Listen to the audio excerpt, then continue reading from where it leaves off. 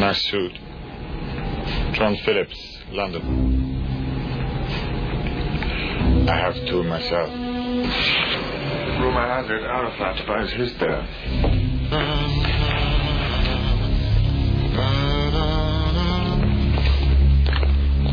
And when Alexander saw the breadth of his domain, he wept, for there were no more worlds to conquer.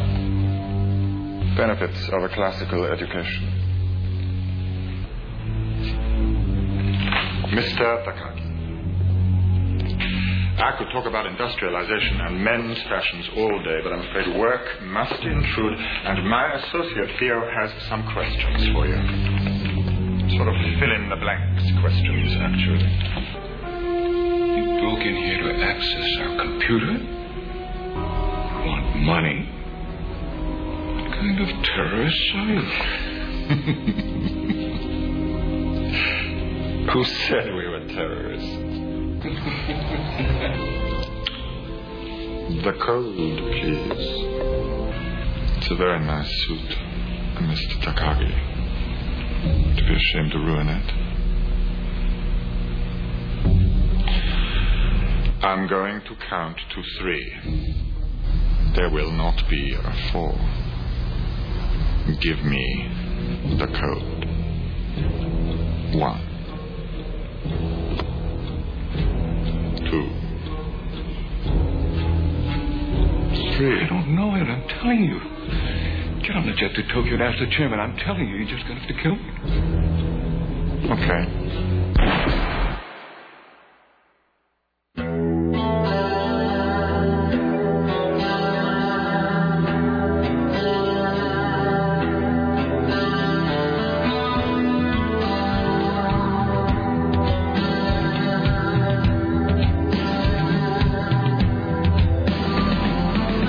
God bless us, everyone.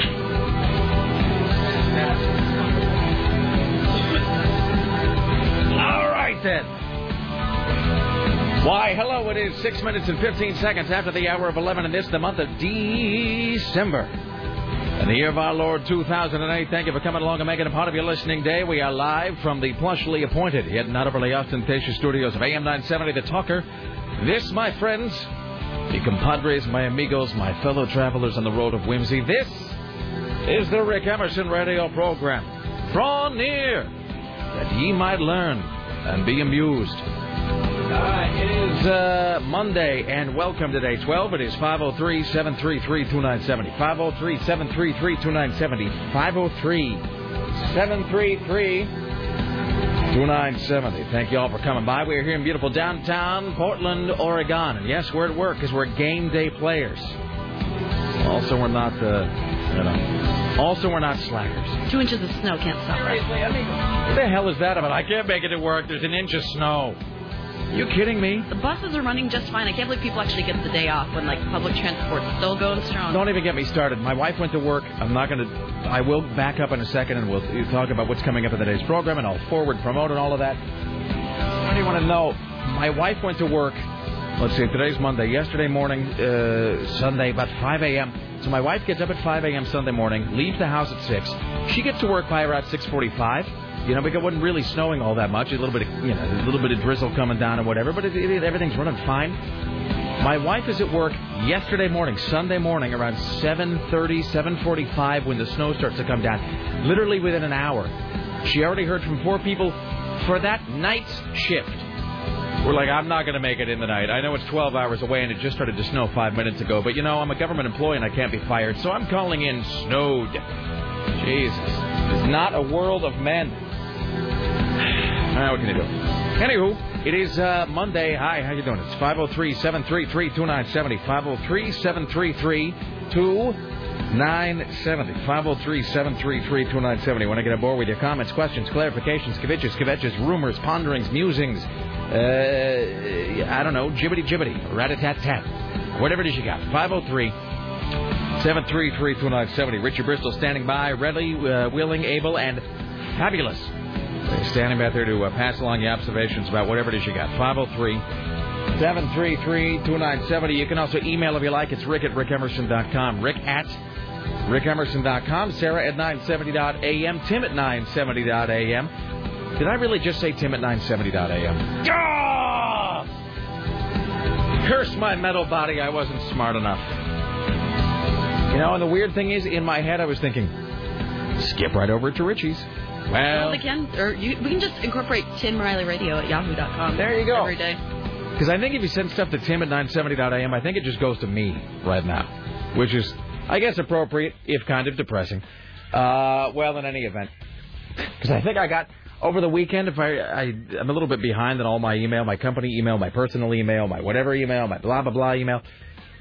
But I think I got a thing over the weekend letting Tim know that it's once again time to take his CBS indecency test, so he knows, not to say like MFer or whatever on the air. So anyway, I guess if he emails something to Tim at 970, I think I get it, so I can pass it along. All right. But for people who have asked, Tim's email address is timrileyradio@yahoo.com. All right. Well, in any event, coming up today, we have CNN radio correspondent Lisa Desjardins, who will be joining us from the Hill. We'll talk to CNN radio correspondent Amanda Moyer as well, because I guess that Illinois governor, whatever his name is, the guy with the big plastic hair, I think he may be stepping down today. I kind of hope not, though. I would like to see, I'm just saying for myself, I'd like to see him just dig his heels in, both literally and figuratively, and maybe just pull a full-on, like, RoboCop mayor of Detroit thing where he just... I'm not saying he should get a gun, but I'm saying if he'd somehow barricaded himself inside of his office and just refused to leave. Because they already had to drag his ass away in handcuffs once. I'd like to see them have to do it again, but like much more brutally this time. I mean, I would really enjoy it if, just because it is the holiday season. We are leading up to the birth of Jesus. So I figure what better way to celebrate than if, like the governor of Illinois just absolutely flat out barricaded himself inside of his office, refused to leave, and then they had to come in and give him just a good solid beating on national television. I think as a people, as a country, as a nation, that's the sort of cathartic episode that we need broadcast across television screens everywhere. I'm just saying, just speaking for myself. All right. So Lisa Desjardins, Amanda Moyer, Jim Roop from Los Angeles today. Let's see. We will have today's top five. Our good friend Chris Paddock from Rock 101 KUFO will be stepping into the studio later on today. We'll be counting down the top five comeback albums because Britney Spears going to number one with that circus record of hers, which is fantastic, by the way. Let's see what else. Geek Watch coming up today. Bush Watch coming up today. Rick Emerson's Joy of Christmas coming up today. What else do we have? Other things. Coming up in the 2 o'clock hour today, we will be joined by Kate Sokoloff and Courtney Hameister, who are the executive artistic director and the host/head writer, respectively, of Livewire Radio, which a lot of you have seen, sort of I hate to say it's like a Prairie Home Companion thing, but you know what I mean. It's like a live sort of variety show, blah, blah, blah. So that happens at their final performance for 2008 is going to be at the Baghdad this coming weekend. So we will have Kate and Courtney in the studio later on today in the 2 o'clock hour. And they are amusing, by the way. So what else? Well, that may be it for now. We'll try to get some other things. As you know, in the absence of news director emeritus Tim Riley, we're having a series of other laid-off Portland media professionals fill in for the laid-off Tim Riley. Last week we had Byron Beck, Don Taylor, Tom Parker. Coming up this week, a whole passel of folks. We'll kind of list them off later on. I do believe today we will be joined by Todd Tolsis, who is production director extraordinaire for some of the radio stations around town over the past few years. He'll be in the studio later on today to do news and reporting for us. Let's see what else. Well, that's enough to sort of promote for now. Really, if we get to all of that, it's going to be a freaking miracle anyway. So, your phone calls and all that coming up. It is 503-733-2970. People already standing by on hold, so we'll get to those in a second. We're joined today, as always, by the lovely and talented Sarah X. Dillon. Hello, how are you today? Hello, I'm doing well. I braved the bus system this morning. Now, you didn't drive? I didn't drive. Now, you see, you're kind of in the Hawthorne area. I would think it would be clear on Hawthorne. No, it's actually in my neighborhood, because I live off on a side street, and in my neighborhood it's so slippery, like I could barely walk down the street, let alone drive to the car. That's a fair point. Well, better safe than sorry. Yeah, so I had to ride the bus, and it was really gross, and took like about 45 minutes, so... You had to ride with the stinking commoners? Yes, it was, and people were like coughing, and it smelled bad. It was like in a metal tube of death? Oh, yeah, and I, sitting next to a really obese person who's like, dripping onto my seat. Basically, it was It was not fun. Well, here's the thing: is as bad as the public transit can sometimes smell in this city, like under the best of circumstances, it's even worse on a day like today because everybody is sort of damp, and then warming up inside the bus, so you get that weird wet wool mixed with a not too pleasant body odor, kind of permeating the entire thing, and then also. There's, I would imagine, probably 30% more people riding the bus and the MAX today than normal. Yeah, it was so crowded, and there were people there with their luggage, too. So, I mean, there's, like, luggage rolling around in the middle. But it was okay. I had a fun snow day yesterday. Like, drank whiskey and went sledding and had a good time. Wait, I like the idea of one immediately following the other, by the way. It is a snow day. I mean, it was crazy on Hawthorne. Like, it was packed in Where did you go sledding? Up on Mount Tabor. Oh, wow. All yeah. Right. Did you, I mean, of course, I know you wouldn't drink in the park. Of course not. Did you drink after or before, or both? Both. Yeah, good for you. All right. Yeah, it was craziness. Like, there's so many people out in the streets and out at night, and everyone's just, drinking hot toddies, and they're having snowball fights and stuff. I have impaired judgment and my motor control is diminished. Let's go sledding on Mount Tabor. Let's run in the middle of the street with people who can't control their vehicles right now. Let's go to the highest point in Portland and cascade down the side on a big piece of wood. Well, it was an inner tube, actually. We were doing some inner tubing. Oh, okay. It was fun. But you're here and you're alive, so that's exactly, and I rode the bus and everything's good. So we'll work our way backward here in just a moment. We'll talk about Saturday night's drag extravaganza with Richie Bristol as Rochelle Crystal, which really was quite something. I mean, it really was. If you're there, you know. If you're not, it's almost pointless to talk about it because there's just no way to describe how weird and great and weird. And I mean, it really was quite like nothing I've ever seen before in my life, Richie's performance on Saturday. So we'll talk about that here in a second. Anyway, so I hope everybody out there is safe and calm and cool and collected and whatever. All weekend long I was sort of getting the, it's going to snow, look up at the snow, and then followed by, hey, I had to walk all the way home. Please don't have my car towed from the CBS parking lot. I wasn't able to get out yesterday. So I left my house yesterday. Because here's the thing is that we had a late night on Saturday. We went to Richie's drag show.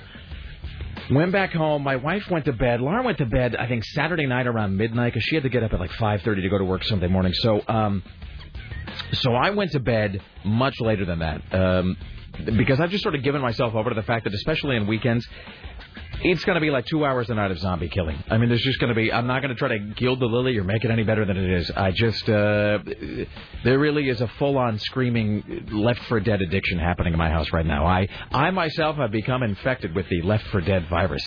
So Laura went to bed, and this has become sort of our standard routine now. She goes to sleep, and I say, all right, great. Do you need anything? Water, cough medicine? You're fine. Everything's good. Your pillow's fluffed? Great. Wonderful. Okay, I'll be out here in the living room. You just let me know. Okay, bye. I shut the door and I get out of the living room and I don't even make any pretense of like I'm going to answer email or I'm going to be like working on things for the show from home or whatever.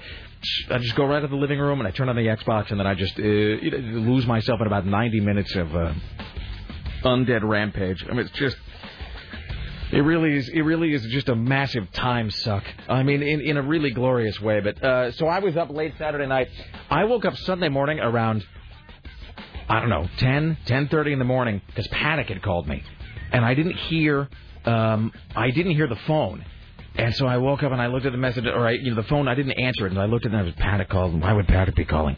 And I checked the voicemail, and it's Paddock going, hey, so if you need me to do anything today, there's going to be some folks at the station. If you need anything, announcements or whatever on Sunday, you just let me know. And I'm like, what the hell is he even talking about? And it's that thing where you get up and you walk into the kitchen. And I'm just sort of, making myself coffee and feeding the dogs or whatever. And I don't really look out the window because I'm so unbelievably asleep. But then you sort of think to yourself, well, it's really light outside. What seems to be going on out there? And I look at the front window and you kind of go, crap, for the love of... I woke up to a bunch of text messages, and one of them from this random guy that I haven't seen in like a year. And it just said, look outside. Yeah. And I'm like, is he outside of my window? Why is he saying look outside? And I didn't even realize it. I'm waiting outside with a bone saw. I was kind of creeped out. I'm like, why is this person writing at me? Is he just lurking out there? So I actually didn't even leave the house yesterday. There was one moment when I tried. This is me in a nutshell. When Tom Parker was here, I guess Tom Parker was here on Thursday maybe or Wednesday, and we were talking about being OCD, you and I, and how we have... some anal retentive traits that are the hallmarks of our personality. It is kind of nice that we've talked about it, especially like with my clock thing, because it happened in front of the comedian the other day, but he had been listening to the show. Right. So I'm just like, it's 5:55, and I had to run across the room and touch it. Well, for people who wonder if the whole OCD thing is kind of a put-on or if it's sort of shtick or just something we kind of do for the sake of amusement here, this is the only time I tried to leave the house yesterday. And you all who maybe you share some of my type A traits, Sarah, I know you will. You will appreciate this because this is a thing inside of a thing inside of a thing. And we'll talk about this, then we'll get some phone calls, then we'll talk about Richie's drag show, then we'll come back with Lisa Desjardins. But so the only time I tried to leave the house yesterday, because I'd called Lara because she was already at work because she got to work before the snowstorm hit. And I called her and I said, hey, so just want to make sure you got to work fine. And she's like, yeah, no, it's great. And she said, it looks really bad out there and everybody's driving really crazily. You shouldn't even leave the house. And I said, well, I gotta leave at some point. And she said, well, why? And I said, well, because I was just looking at my day planner. This is yesterday for Sunday. I said, well, I was just looking at my day planner. And in my day planner, I have circled as a number one priority, must buy new day planner. Because literally, I'm within like 2 weeks and my day planner is going to be gone. And here's the thing. And again, you all who are just slaves to 1,000,001 sort of compulsive tendencies that in your head somehow all make sense. They form a tapestry of sanity. Like I'm already to the point where I have things that I'm going to have to do like in January, like 2-3 weeks from now. Mm-hmm. But I have no place to write them because my day planner, it's like the day planner isn't made like a calendar where at the end they sort of buffer it with like an extra month. It's not like a calendar that shows you last month and next month. My day planner ends at December 31st. There's nothing beyond that. So I already have some things scheduled for January, and I have nowhere to put them. So I'm writing them all on December 31st. So if you look at my December 31st page in the day planner, I got like 12 things in there that are already like, move to January when new day planner is purchased, following tasks. And it's like the page is filling up faster than I can find room for all of the things. So I actually had in my day planner yesterday, must go to Office Depot, get new day planner. And so I told Laura, I'm like, well, I know it's bad outside, but I got the truck, I got the 4Runner, I got 4-wheel drive. I'm going to go to the store and buy a new day planner. And she's like, Rick, just wait until the snow's gone. You get 2 weeks. I'm like, baby, I can't. It's written down. It's an A1 task in my day planner. I have to leave the house. And finally, she just sighs and she says, okay, be a Darwin, watch on your own show. Fine, whatever. And she just hung up. Like, she wasn't even like, goodbye, or I love it. She was like, fine, your funeral, bye. She just hung up the phone. So I bundle up and I put, I'm getting my gloves on and my hat, my scarf and my coat. I'm all Nanook of the North. And I'm telling the poodles goodbye, like, all right, I'll be at the store. Don't destroy the house. I get in the truck. I back out of the driveway. I got on to Powell. Here's the first thing I saw yesterday. I know everybody has these stories. The first thing I saw on Powell as I get up to the intersection is a guy in a Miata just full-on sliding all the way through the intersection. Because he was coming down 39th, and, of course, like all jackasses, completely underestimated his stopping distance. Mm-hmm. He's like, that's fine. I'll be great. And he hits the red light. He just slid all the way through, down past the supercuts. And I thought to myself, it was sort of a bad indicator, but, of course, did I listen? No. So I got into Powell, and I drove all the way up to 82nd. And by the time I got to about 82nd and, like, Foster, it was just a whiteout. I couldn't see anything. I couldn't move. I couldn't turn around. And then you're starting to have that weird John McClane in Die Hard internal monologue where you're going, well, this is really a bad idea. What were we thinking? I don't know. I mean, we could have gotten the day planner next week. We're going to die out here, right? Yeah. Other people stuck in yourself, you say we? Yeah, no, that's I do. Because you're having a conversation with yourself there in the car. You don't ever do that when you're in a bad, stressful situation. Why do we do this? We could have stayed at home. No, I never refer to myself as a we. I could be sitting at home with my socks, my socks and my bathrobe and having a cup of hot chocolate and fighting zombies. We're here on 80. Do we want to die in 82nd? Why did we do this? Did you really go all the way out to 82nd? I drove to 82nd and fought, but it was in my day planner. I had to buy a new day planner. It was written down. So did you get to Office Depot? No, I didn't, because I got within 2 blocks and I could see that it was closed. So I hold up, and damn store's not even open. Now to hell with that. I hope I don't freeze to death here. I'd like to freeze to death in a better neighborhood. If I freeze here, they're going to come, they're going to pull the fillings out of my teeth.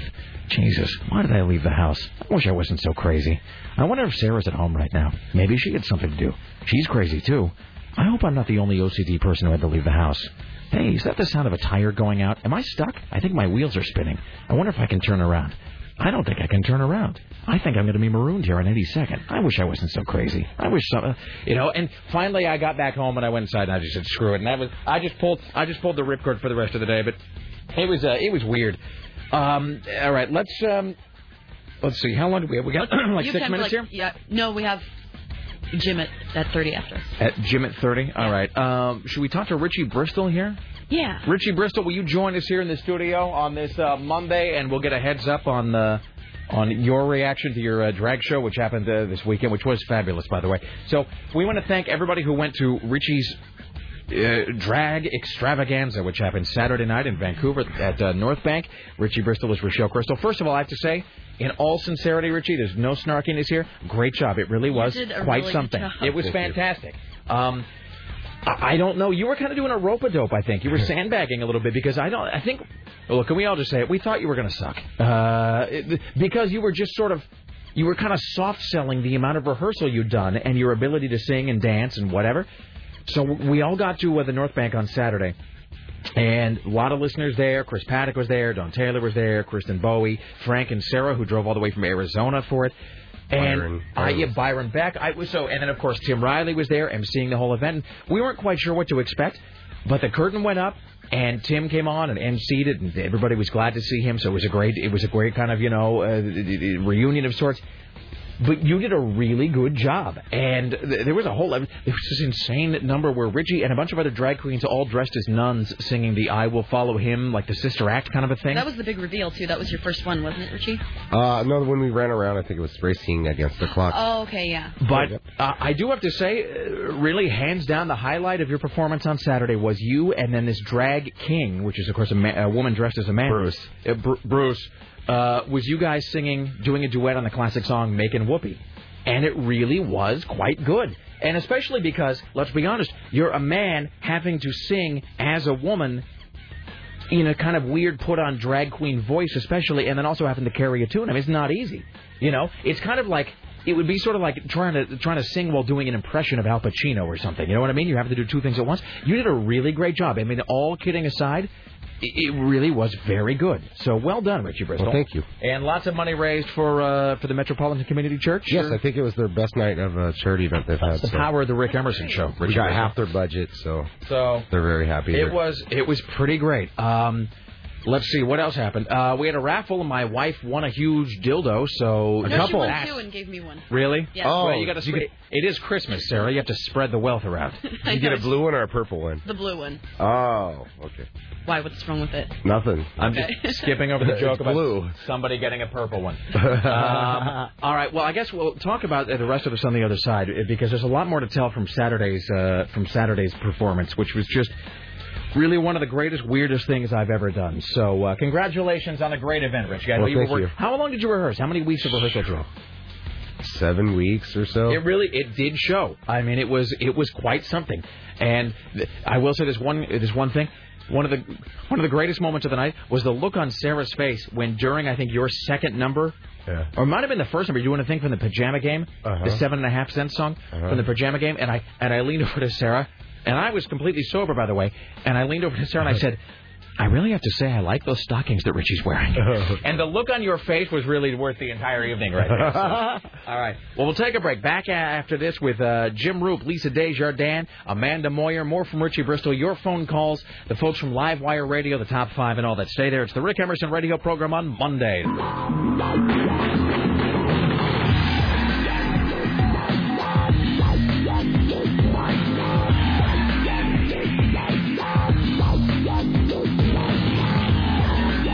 I don't think I should have any more caffeine. I've had too much already.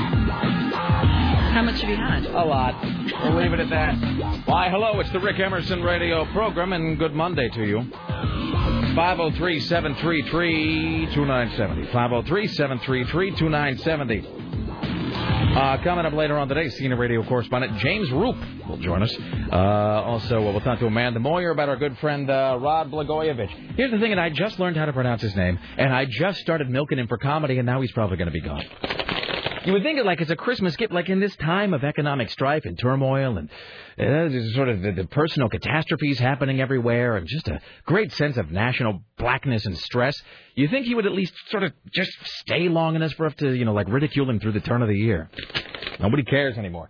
Let's see, Lisa Desjardins. We'll talk to Kate Sokoloff and Courtney Hammeister from Livewire Radio. We'll do the top 5. It's going to be fantastic. Todd Tolsis will be joining us for the new news hour today. We're filling in for the laid-off Tim Riley with a series of other laid-off Portland media professionals. A couple brief notes just before we sort of go on ahead. We'll talk more about Richie's drag show. I have to say that one of the high points, though, was Corey Gray, who he is the account executive who handles Taboo Adult Video. He's the sales guy that, is our liaison with Taboo Adult Video, one of our proud sponsors. And they were actually the sponsor of Richie's event on Saturday. So. Okay, so let's just come out and say it. He is a very attractive man. See, and I didn't know how to put that. I didn't. He looks like a model. He looks like a male model. He looks like he should be working for Abercrombie. I mean, he's gorgeous. Well, okay. No, seriously. I mean, like, everyone... That was all, like, sort of, like, pussyfooting around. Like, well, he's a not unattractive man. No, he's like the John Hamm of our office. There you go. He should put that on his business cards. So Corey Gray was there, because he's a team player and he wishes to support the show and the station, but also because he works with Taboo Adult Video. So there he is, and he's sitting with... There was, like, Sarah and the comedian... and myself and Lara and Tim was there, and then Chris Paddock and his lovely wife Tracy, and Byron and Byron's partner Juan. So we're all kind of sitting there at the front of this sort of like cordoned off section, and as the drag show was happening, they'll start the song and they'll kind of, they'll come out and they'll sing a few verses, but then they'll, like, especially if it's a solo number, they would kind of wade out into the crowd. And, not unlike Sammy Hagar, wading into the audience to hand them the microphone for Standing on Top of the World. But they all just seemed to go right for Corey. It was like he'd been doused in some sort of weird drag pheromone. I mean, I don't really know. They all did, too. It didn't matter what the song or whoever the drag queen was. They all just went for him and sat on his lap. Seriously, it was like nine in a row when they would come out, and they get like 3 sentences into, Girl from Ipanema or something, and then they would immediately walk off the stage right to Corey. At one point, doing almost like I don't want to call it a lap dance, but I would say it's more than a gyration and more than a close jiggle. It was like he wanted a hole to open up in the floor just to suck him into the core of the earth. He eventually ended up leaving. He did. No, at one point he said... I felt so bad for him. And I think he actually did the whole look at the time, and I think he may have literally tapped his watch and then kind of done that shrug of like, oh, I don't know, it's so very late, I'm gonna have to go. And then he kind of bailed for the door. But Richie dressed up as a nun was definitely one of the high watermarks of the evening. So I would say that everybody who came out did have quite a time.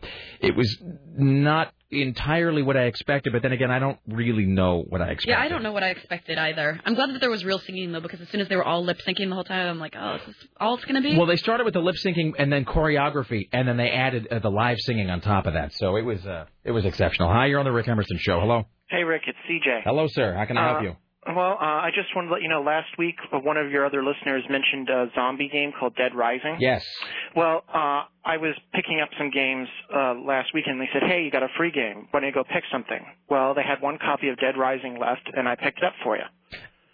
So what do I owe this honor, sir?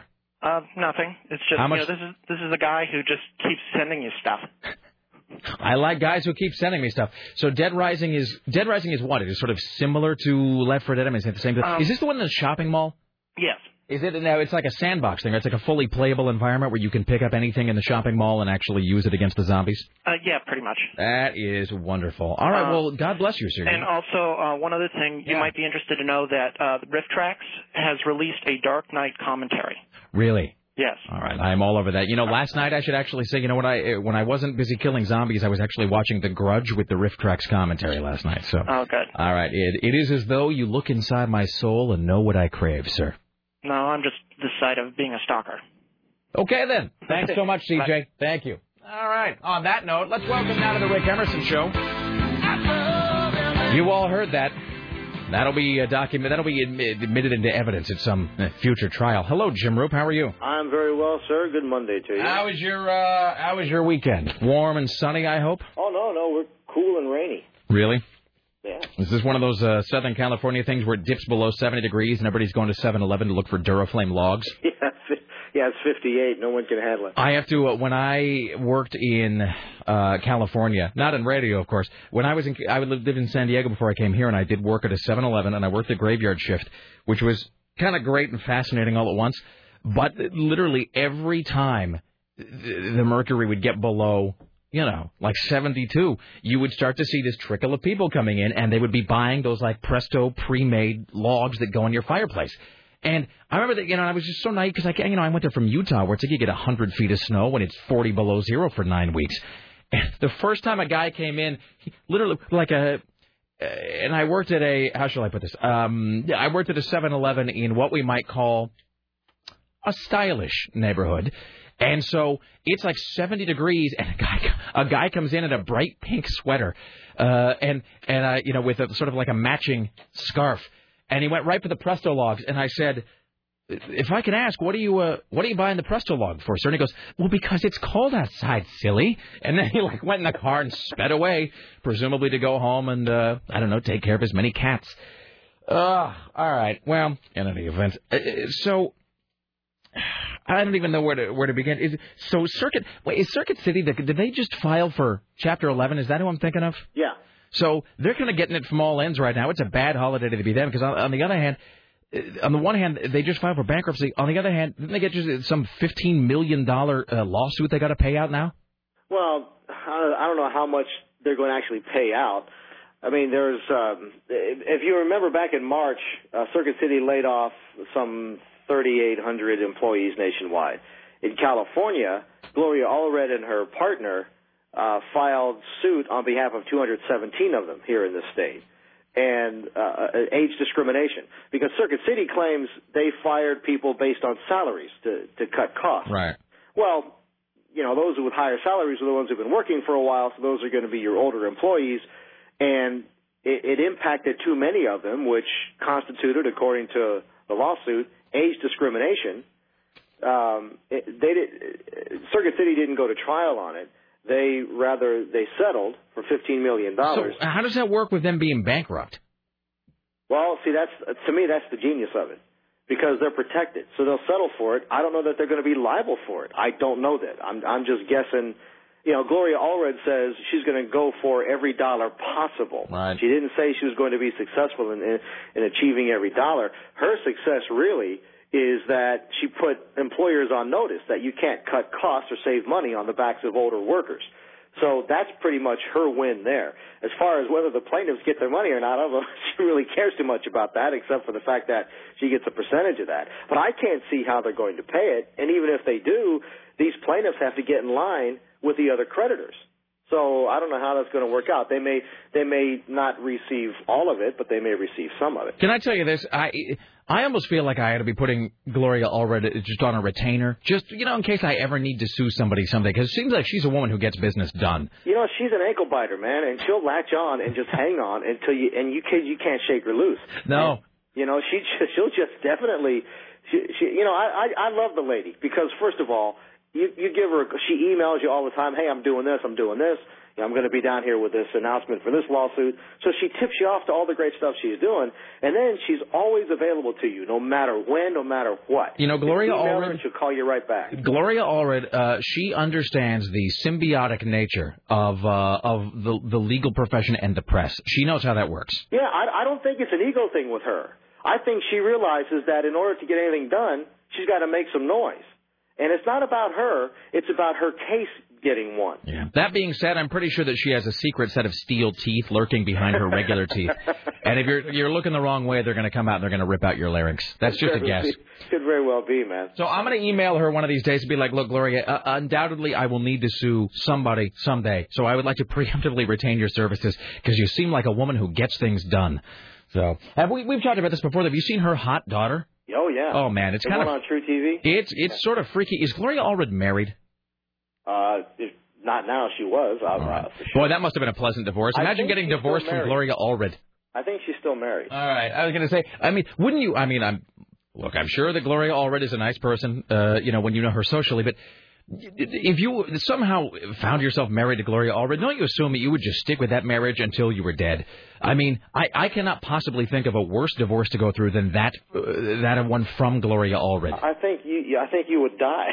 That's the thing, right? At that point you're just like, look, I don't care what I have to do. I'll just stay drunk on pills and booze the rest of my days because going to court is just going to be like being lit on fire every day. Well, if you take a look at younger days of Gloria Allred, she's a looker. She wasn't that bad. Really? Yeah, she wasn't. I wouldn't call her hot, but she was a handsome woman. Yeah, well, she looks better than I do. I think that. Aim high. All right. But then again, everybody does. Yes. Well, hey, by the way, just as we wrap this up here, we got to talk to CNN radio correspondent Amanda Moyer here in just a moment. But I will say, because of you, I was inspired, and I spent extra time rearranging the decorations on my Christmas tree this weekend. And I don't have sufficient lights right now to go inside and wrap the sort of core of the tree. Yeah. But I'm going to go to the store tonight, and I'm going to buy some, and that's what my evening project is going to be. So it you makes all the difference, man. No, you really have motivated me to take my indoor decorations to the next level, sir. So well done. I'm glad I can help. All right. Are you on tomorrow? Yes, sir. All right. We will talk to you then. Thank you, Jim Roop. All righty. All right, there you go. CNN radio correspondent Jim Roop, ladies and gentlemen. All right. Here in, I guess in like 5 seconds here, we will be joined by CNN radio correspondent Amanda Moyer. There's so much happening. It is crazy. Hey, I have a great idea that I'll read quickly. Who wants to hear it? I guess since I'm only... Okay, Sarah, here's my great idea. So Laura and I were, where the hell were we? We were downtown for something. Oh, we were going to the Apple store. This is a long story. I'll get to it later. But so we were walking along, and the Salvation Army guy is like ringing the bell. And of course, what do you do when you walk by? You almost rarely, almost never do you give money. It's very rare that people give money, especially now. But I mean, the law of averages is just such that most people don't. So not only do you not give, you look down because you're sort of like a don't notice me sort of a thing. And then you shuffle by really quickly because it's awkward and you feel like a jerk. I had this idea. Here's what the Salvation Army guys ought to do, because that bell is so guilt-inducing. They ought to just put a sign up that says, look, I will quit ringing this bell for 5 minutes if you give me $1. Mm-hmm. Rather than sort of the bell being used to generate money, the silence of the bell ought to be used to generate money. You give me 50 cents, I'll quit ringing it for 45 seconds. It's up to you. I would absolutely pay for that. So that's a little FYI from me to you. All right. Let's welcome now to the Rick Emerson Show from the CNN Radio Center in Atlanta, our good friend Amanda Moyer. Hello, Amanda. Hi. Let me get a quick spot read on this. If you walked by a Salvation Army bell ringer, guy has a sign says, look, you give me $2, I'm not going to ring this bell for the next 4.5 minutes. Don't you think that would kick up donations just a little bit? I think it would. That bell is quite annoying when you're standing out there and they keep doing it. And like you said, it is very awkward walking by them not putting money in there. Sure, but of course...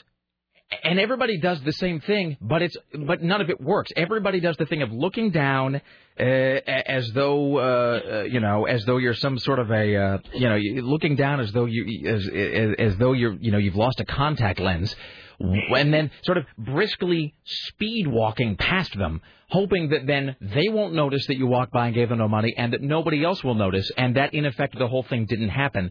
Which, of course, isn't the case at all. And everybody kind of knows the deal, and it's just a shared moment of awkwardness for everyone.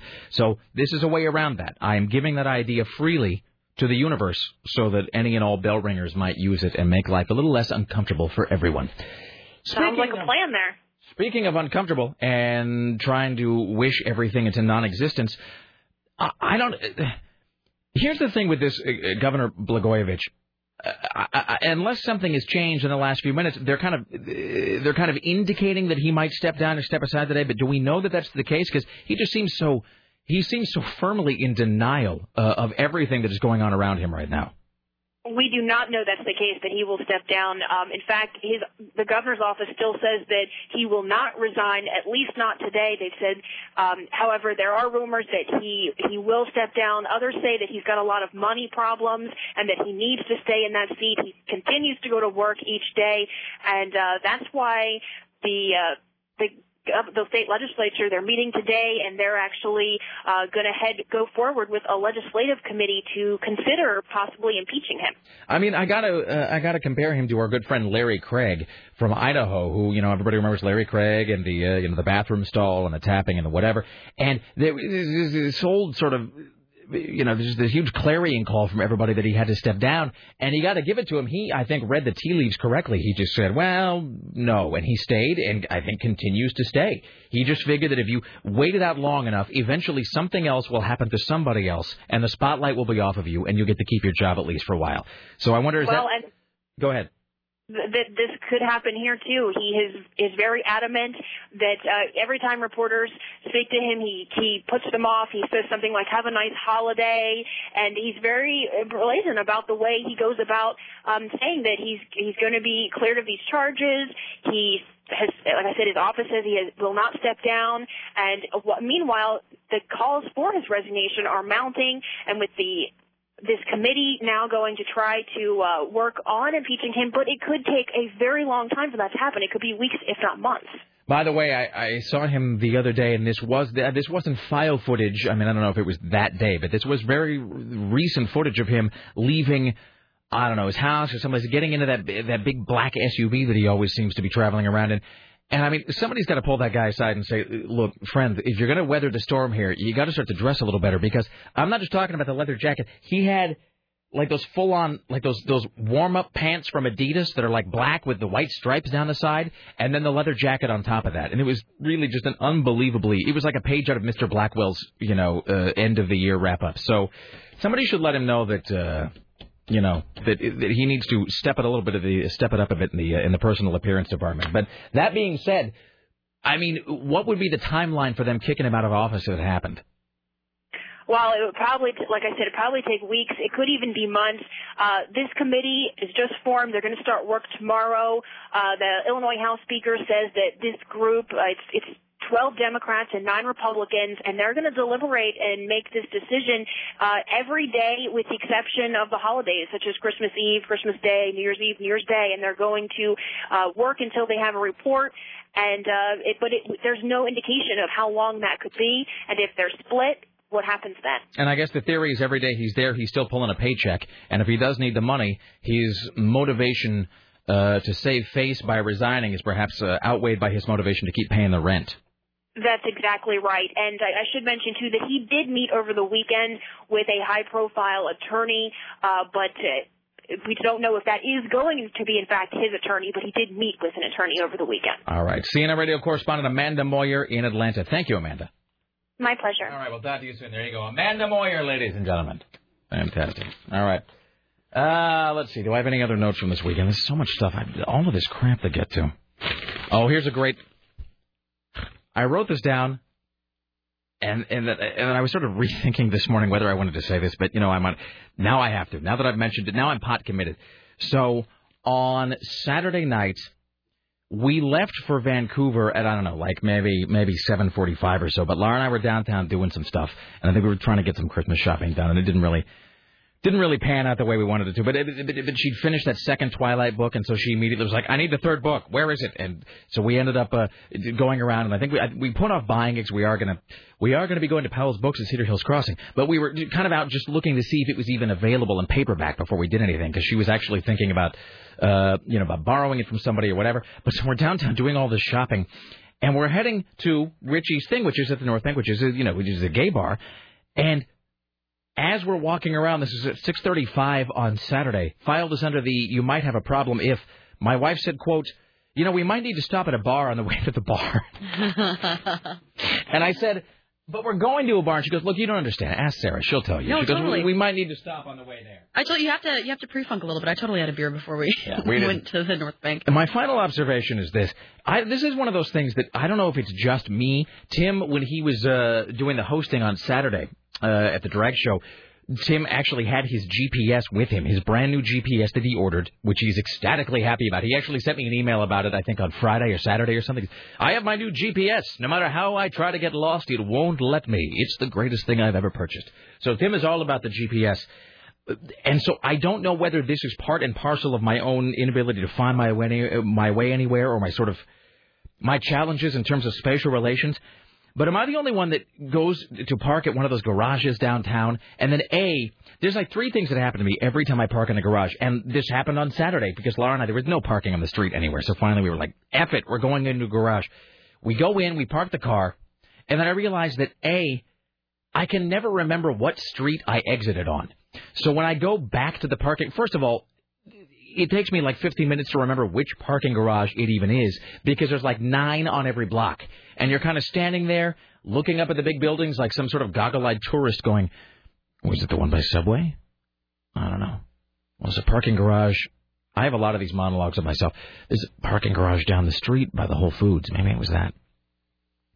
I don't know. Maybe there's... no. I remember seeing a Ross Dress for Less as I was getting ready to go into the garage. Wait, but is that the same garage as the one with the Subway? Well, I guess I can just go in. Well, I don't know, but how would I know if it's the one with my car? I guess I'd have to look at every parking space. What floor am I on? A lot of inner monologue stories today. But I do this with. But here's the thing: is I do this with all kinds of things, and I'm surprised that you don't. I'm sort of surprised that you don't have like actual conversations with yourself, even in your head or out loud, because you and I share so many other tendencies. I do sometimes, and I do get confused, like where I leave my car and stuff. So I do go through the same problems you do. I guess I just never really thought that I thought about it. Oh, I do. Like, no, completely like 100% Die Hard style. Where I'm, get together, we'll have a few laughs. It's not like sort of with a lighter, like going through an air vent looking for Hans Gruber. So by the time I figure out where the garage is in which I park my car, then I realize that I don't remember what street I exited on. Because, like a lot of those garages, it's like you can go out on either like 3rd or Salmon or whatever. So then I'm trying to figure out which area of the garage I need to get to. And then this. Did you ever go to one of those garages after you've done your shopping downtown and you realize you can't figure out how to get back into the garage, so you end up, wait for it, walking up the down ramp? I can't tell you the number of times that I have just gone back into a parking garage by walking up the ramp, knowing that at any second, like a car is going to come barreling out and kill me. So, I don't know. No, I hate parking garages. My mom is the same way, too. Like, I always forget where I park. She has to park in the same spot at the Bremerton Mall. Every time, in the same parking spot, or else she'll never be able to find her car. She'll look for it for hours before. And any number of times, I am that guy sort of walking around with the car alarm thing, just setting off, you're pressing the alarm button over and over, just trying to figure out exactly where my car is by by sound or whatever. So, I don't know, it's one of those things that happens in my head that reminds me that whatever chromosome or whatever it is that helps you navigate around, it was just surgically excised from me. I just don't have it. All right, we should take a break. We'll come back. Todd Tolsis, laid-off Portland media professional, filling in for laid-off Portland media professional Tim Riley today. Coming up later on, Top 5, Geek Watch, Joy of Christmas. We will talk to CNN radio correspondent Lisa Desjardins later on, as well as the folks from Live Wire Radio. Stay there. Back after this. It is the Rick Emerson radio program on Monday. Don't go anywhere.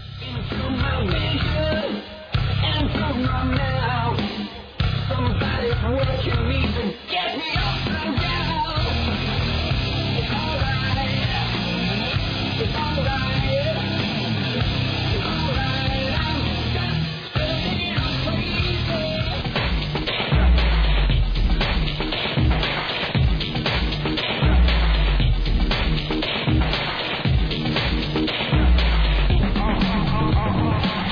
Why, hello, it's the Rick Emerson radio program. It's 503-733-2970. And so forth. And coming up later on today, CNN radio correspondent Lisa Desjardins will join us from the Hill. We'll also talk to Kate Sokoloff and Courtney Hameister. I was trying to figure out how to pronounce her name, because it was kind of phonetic, but not quite. And she, in fact, told me, because she's the head writer and host of Live Wire Radio, she said, because I'm the head writer and it's a comedy show, I am, in fact, the Ha-meister. So every time you hear me say Courtney Hameister, if there's a little bit of a pause there, it is because in my head I'm actually going and I'm using like that flashcard of a mnemonic device in my brain to figure out what to say. So there you go. Let's see what else. Top 5 coming up later on today and more. It is 503-733-2970. As you know, we put up a blog about this. We've been filling in for the laid-off Tim Riley with a series of other laid-off Portland media professionals. Last week we had Dawn Taylor, Byron Beck, Tom Parker. We have a few other folks lined up for this week. Later on, I don't think I have the list in front of me. In fact, I know I don't. It's on my desk. Later on in the show, I'll bring the list down from my office. We'll kind of talk about some of the other folks who are going to be joining us this week. Because the good news, bad news is there seems to be no shortage of folks who've been trimmed by the Portland media, in all of its various forms over the last weeks, months, whatever. So, anyway, so that is throughout the week. Ladies and gentlemen, we now want to welcome to the Rick Emerson radio program. I meant to, should we do this and then the sounder? I don't even know how to do it today. Yeah, I guess you were going to say his name, and then I wanted to do something. Let's welcome now to the Rick Emerson program, filling in for the laid-off Tim Riley, the laid-off Todd Tolsis. And now, from the CBS Radio Center in downtown Portland, this is the news. So, before we go any further, I am pronouncing... I'm so blessed, buddy, I'll tell you. How so? It's such a hot opening, you know? Just for you, Todd. I've never had anything opened like that. Well, it's not really just for you. But you know what? And I got to tell our imaging guy, and you'll appreciate this because you do a lot of voice work. Yeah. He knocked that out in like 4 hours. It took him only 4 hours? Because last Monday, or, was a week ago. Someone just came in? What was that? That was the loudest sound I've ever heard. Someone just came in. What the hell was that? So it was last Monday, and I apologize, by the way, if I seem spacey today. Spacey, it feels like a vacation day. And I should say, I'm actually in a really great mood, but the inside of my brain feels a little untethered today. Sort of like a Zeppelin that has come loose from its moorings. It's sort of just floating around inside my cranium, bumping into everything. So if at any point I seem a little like, wah, it's because of that. So I guess it was a week ago. It seems like so much longer ago than that. But last week was Tim Riley's last day, and obviously, out of respect for Tim and all of that, we wanted to to get some different imaging that we use for the news segment. And I told Buzz, our imaging guy, I'm like, look, this is the situation, and I'm going to need something else for the news hour. And literally like 3-4 hours later, bam, done, on my desk. So we're nothing if not professional, Todd told us. We are indeed. So people may recognize your voice. They may know you from such radio stations as 1190 KEX and something called KPOJ, whatever that might be. Oh, you know what that is. Where were you? Now, were you at KPOJ? Were you there? That's the Air America station? Yeah, from day one and way before that. It's hard to believe they'd be having budget cuts. I'm stunned by that news. Yeah, I know. Well, Clear Channel... At a certain point where you just invited to go over to Al Franken's house or whatever, just rummage underneath his sofa cushions to try to find a paycheck. Don't forget those guys are 3,000 miles away, in New York. But, yeah, I helped kick it off. In fact, KPOJ was the very first affiliate for Air America Radio. Wow. The very first one. I know this sounds obvious, but you have a really good radio. You really sound like a voice guy. I mean, that's, oh my God! I mean, one of those things. You are a guy whose voice you would hear on a demo reel. Yeah. On radio, you'll get demo reels from people who are like, "I am available for voice work and imaging. I have done formats including soft AC, Churban, and rhythmic country. I am available now. Click here to listen to my demo." And those guys all have a certain kind of very, just a very very seasoned and very polished delivery in a way that just makes me sound like more of a hack than I normally do. You have one of those voices, sir. This is nothing that decades of whiskey and cigarettes couldn't do for you, too. Seriously, have you considered perhaps phone sex? I'm telling you. I mean, men need love, too, and they'd probably be willing to pay for that. Oh, my fiancé just would not put up with that. Well, you got to pay the rent somehow. We should, before we go any further, we should say Todd Tulsis can be reached imagingvoice.com. That's yes? it, yeah. So you have worked at KEX, you've worked at KPOJ, you've done films, you've done animated features. What animated features have you done? I worked a lot for Will Vinton when he was busy with his own studio here in town, Will Vinton Productions. Right. Will was best known for creating the California Raisins. The Raisins did not just claymation features, which were broadcast on CBS, which I was on both of them. That was the Raisins Sold Out and the Raisins and Meet the Raisins, which was their first one. Are these full-length features that I somehow missed? Yeah, no offense. Well, they were full-length for television. They were 30 minutes long. And they were, maybe they were an hour long. I think they were an hour long. And I played the Raisins manager, Rudy Begeman. He was a rutabaga. I see. Yeah. And Will also went on to make the a Claymation Easter and the Claymation Halloween special, which is also called the Claymation Comedy of Horrors. And I played the Easter Bunny in the Easter special. Did you even get like a little foam raisin or something to keep? Do you get any when you do voice work like that? Like, do you ever? Here's the question: when you doing the California Raisins, you were what? The Rudy Bega? That was Rudy Begeman. Yeah, Rudy Begeman. So, I mean, are you in a room with the other actors? Because I think The Simpsons, when they do the voice tracks of The Simpsons, somebody told me that they do it kind of like a radio play, where they kind of do it all in sequence. They're all in the room together. If you're a guest in a scene, you sit in the green room, you come in to do your scene, and then you leave again. But they try to do it sort of as live as possible to get the feel. Is it that way when you're doing something like Will Vinton stuff? It's different. In Claymation, at least for the features I did, I worked alone.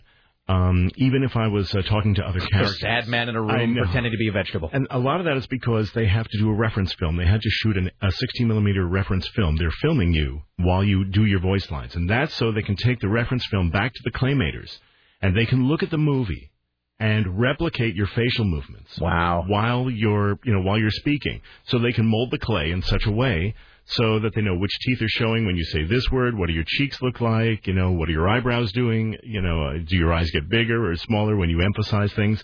So they use a reference film, and they still do this to this day, even without clay. They do it in computer generation. Is it weird to see yourself as a raisin? Yeah, and it's fun at the same time. I'll tell you what else was cool, though. I did 13 episodes of the California Raisins show in Los Angeles for a Saturday morning cartoon series following the Claymations. This was like between Mr. T's Hour of Power and the Hulkamania. And VeggieTales, right? Yeah, totally. all that stuff. And that's a circumstance where all the guys are in the same room and we're lined up next to each other and microphones and stuff like that. But the coolest part of that was I went into the Glendale Galleria one day. This is while we were still in production. And I saw my tiny plastic figure for sale in the toy store. Really? The guy that I was voicing. You are an action figure. Yeah, that's right. That is so cool. As a rutabaga. Yeah, and all the raisins were in there too. About 2-3 inches high with multiple arms and stuff. And there was Rudy Bagaman. I bought up all I could find. Is a rutabaga the weirdest thing you've ever been the voice of? Probably. I mean, it's hard to top that, I suppose. I played I think I played a hot dog once. I played an ice cream cone. I played a towel for Georgia Pacific Pool Chemicals. A towel? What does a towel even have to say other than, do you guys want to get high? I was interviewed by it was a sort of a man on the street kind of thing. We're here with the towel. I know, exactly, that's what it was. The guy's name is Mal Sharp. He used to do man on the street stuff for, like KSFO in San Francisco. Right. And, he'd be, we're out on the street today talking with a towel. And you're here next to a pool that's been cleaned by Georgia Pacific Pool Chemicals. What is the voice of the towel? Well, Mel, it seems wow. Yeah. That's kind of freaky. Well, I like being around here, Mal, that sort of thing. So. Okay, here's the really great and unnerving thing about that is you didn't even have to stop and kind of go back through the mental file and find it. It was just, the towel is like preset key 1. You just hit it and the towel voice emanated. And the towel's so ready to work again, so just, call right. Please, something. I will say this. I mean, at the risk of sounding like we're sort of lamenting having working in this situation, because we're not. I mean, there are many, many, many, many harder ways to earn a living, and we're all very conscious. I mean, especially recently, you were very aware of the fact, that you're sort of lucky to get to do something like this for a living, something we love, and voice work is the same way. But I have to ask, at a certain point, like have you done stage acting or, regular acting? Yeah, I have. I've been on stage. I've been in, 6 other movies. So, at a certain point, were you and the other Raisins guys in a room, and they're coming in, they're like, okay, now, you're the rutabaga. You're going to be the mischievous zucchini. I got the 3 Raisins who will be playing the Sam and Dave classic Soul Man. And then you will play the part of a grape who one day hopes to be a raisin. We're going to roll in 5 minutes. And then he leaves, and you guys kind of look at each other and go, well, it's a living, I guess. It actually happened faster than that, Rick. I mean, it's faster than that. The director, a great director by the name of Susan Blue down in Los Angeles, where all the guys are standing, there's only 6 of us. And sometimes in some of the episodes, there's 12 or 15 characters. So some of us have to do multiple characters. And, we'll have our standard characters for each episode. And then she'll say, Brian, do the Swedish bikini team surfer Acorn that you did 4 years ago. Oh, okay. And Todd, you do the extremely anxious stage manager behind the curtain trying to get the Raisins to come on stage. Oh, okay. What is the voice of Rudy Bagaman, the stage manager? Well, Rudy Bagaman, he's sort of a fast-talking Dangerfield kind of guy. He's the kind of guy who would sound like, what, are you kidding me? Oh, these guys, they had no talent when I found them. They needed some stick and some clothes to class you up the act a little bit, I'm telling you. So now is this a thing I can rent? Because if it is, I'm going to do that on my own. I'm going to go home and I'm going to watch it tonight. I think so, yeah. I think the Raisins features are available somewhere. Well, sure. Todd Tolsis, thank you for being in the studio with us today. It is imagingvoice.com as we sort of move on. Oh, and by the way, I would be remiss if I didn't ask this. Is it you were the kind of the voice of KPOJ, of the Air America station here, well, right? I was Tom Hartman's imaging guy. Right. So I did his imaging. Give me a Tom Hartman imaging line. It was very, very simple because, because you got to let Tom do all the talking, Oh, Rick, you got to rein yourself in. It's fine. Tom Hartman on Air America Radio, that sort of thing. All right, you say have this. A voice from God. Oh, I wish. Say this. Say, Tom Hartman keeps cheerleaders in the trunk of his car. Tom Hartman keeps cheerleaders in the trunk of his car. I'm going to have so much fun with this today. God. Seriously. Here's the thing. If you had declined just now or just sort of said, well, Rick, respectfully, I'd prefer not to, I would have honored that. You really just opened the biggest Pandora's box you could possibly imagine. All right. I'm going to be creating a list of things we can say using your voice throughout the rest of the day. All right. Ladies and gentlemen, I guess we've already kind of begun the noon hour, and it is 12:16. This, filling in for the laid-off Tim Riley, is the laid-off Tom Tolsis, giving you the news. Oh, thank you, Rick. Saturday Night Live skit portraying New York's blind governor as a bumbling leader didn't really get a laugh from Governor David Patterson, apparently. Patterson's office said the skit ridiculed people with physical disabilities and implied that disabled people are incapable of having jobs with serious responsibilities. This skit that was on Saturday Night Live last Saturday, cast member Fred Armisen as Governor Patterson said he must appoint someone to replace Senator Hillary Clinton, and Armisen said he has 3 criteria for filling the job: economic experience, upstate influence, and someone who's disabled and unprepared for the job. Well, this was just this last Saturday's skit of that. Yeah. Was this the one where he held up, I didn't see it, because, I mean, like in a post-Palin era, I've kind of gone back to ignoring that program. Was this the thing where it was like he was holding up the chart, or he was holding up the unemployment graph, but it was like upside down? Because he's blind. Yes. Wow. So that's just that's Noel Coward-esque wit is what that is. Probably just, brushing the poor taste award there a little. Well, because and look, it's not like we're above making blind jokes. We're certainly not. But I would say that the problem with SNL is those guys, even now, they live so much in the shadow of their past that they're always trying to recreate that Chevy Chase falling off the podium as Gerald Ford kind of a thing. And I would also think that on SNL, as soon as... Because Tina, is she done? Because I know that she said if Palin won, she wasn't going to do it anymore. But is she done now? I think so. I'm not sure. I mean, I haven't watched Saturday Night Live in a long time. Did they do anything with the turkey killing sketch? Oh, that would have been genius. But, I mean, maybe they were just thinking it was so insane anyway that there was no way to parody it. So I don't know. But I would think that with SNL, they're always looking for the fresh meat. In other words, you find a character that works, whether it's somebody based on real life, like Tina Fey as Sarah Palin, or whether it's just, like it's the church lady, or it's, one of the Will Ferrell characters, where you just got to milk it for every dollar you can. So you find something, because they got 90 minutes of live TV to fill every weekend. So as soon as they find somebody or a character or a portrayal or a caricature that works, they just ride that train until it reaches the end. So they must just throw everything out that they can possibly think of, hoping that just something sticks, like the Chevy Chase Gerald Ford thing. So this is probably their attempt at that. Yeah, it ended up being the National Federation of the Blind spokesperson, Charles Danielson, said this is absolutely wrong. And, of course, no one from NBC, which produces SNL, could be reached for comment. Yeah, see, and now I feel like there's all these jokes that I'm missing out on right here, but that's okay. We're going to move on. Here is Todd Tolsis in for the Laid Up Tim Riley. There you go. Newsweek magazine is planning staff cuts as part of a major editorial makeover, likely to result in a slimmer publication, the Wall Street Journal said, citing people close to the magazine. The cuts are expected to be outlined in 2 company-wide meetings on Thursday. Will come from an extension of voluntary redundancies offered in the spring. Voluntary redundancies. You love that word?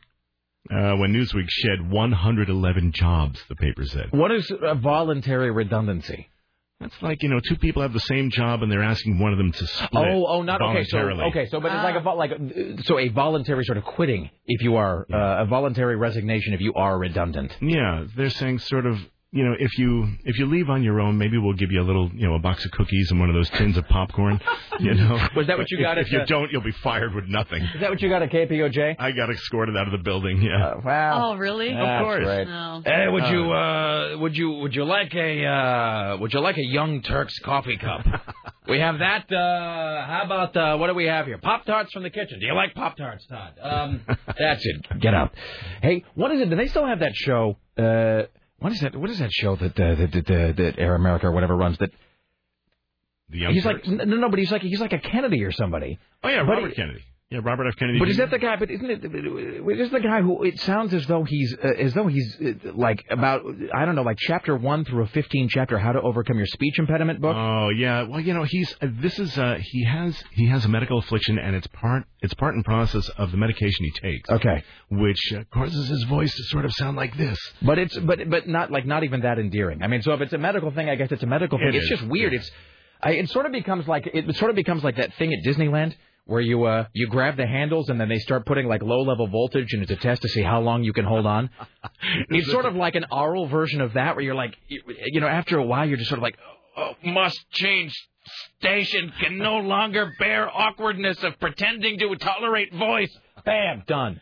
So. Oh, it's sad though. He does have it's a medical affliction, and it's some days are better than others. Yeah, and of course he's got a co-host, Mike Papantonio. Okay, who sounds fine. So so it's not like he's got to carry the 3 hours himself. Hey, somebody wants me to ask you, were you there or sort of in the building when the Tom Hartman show played our Barack Obama song that we made? Do you even know what I'm talking about? I haven't heard that one, and we, our studios are about 3 or 4 studios apart from each other. So you were not actually. You did the voice work like kind of separately. I was the production guy. I was in the same building, but a couple of studios away. All right. Well, remind me to play it for you later.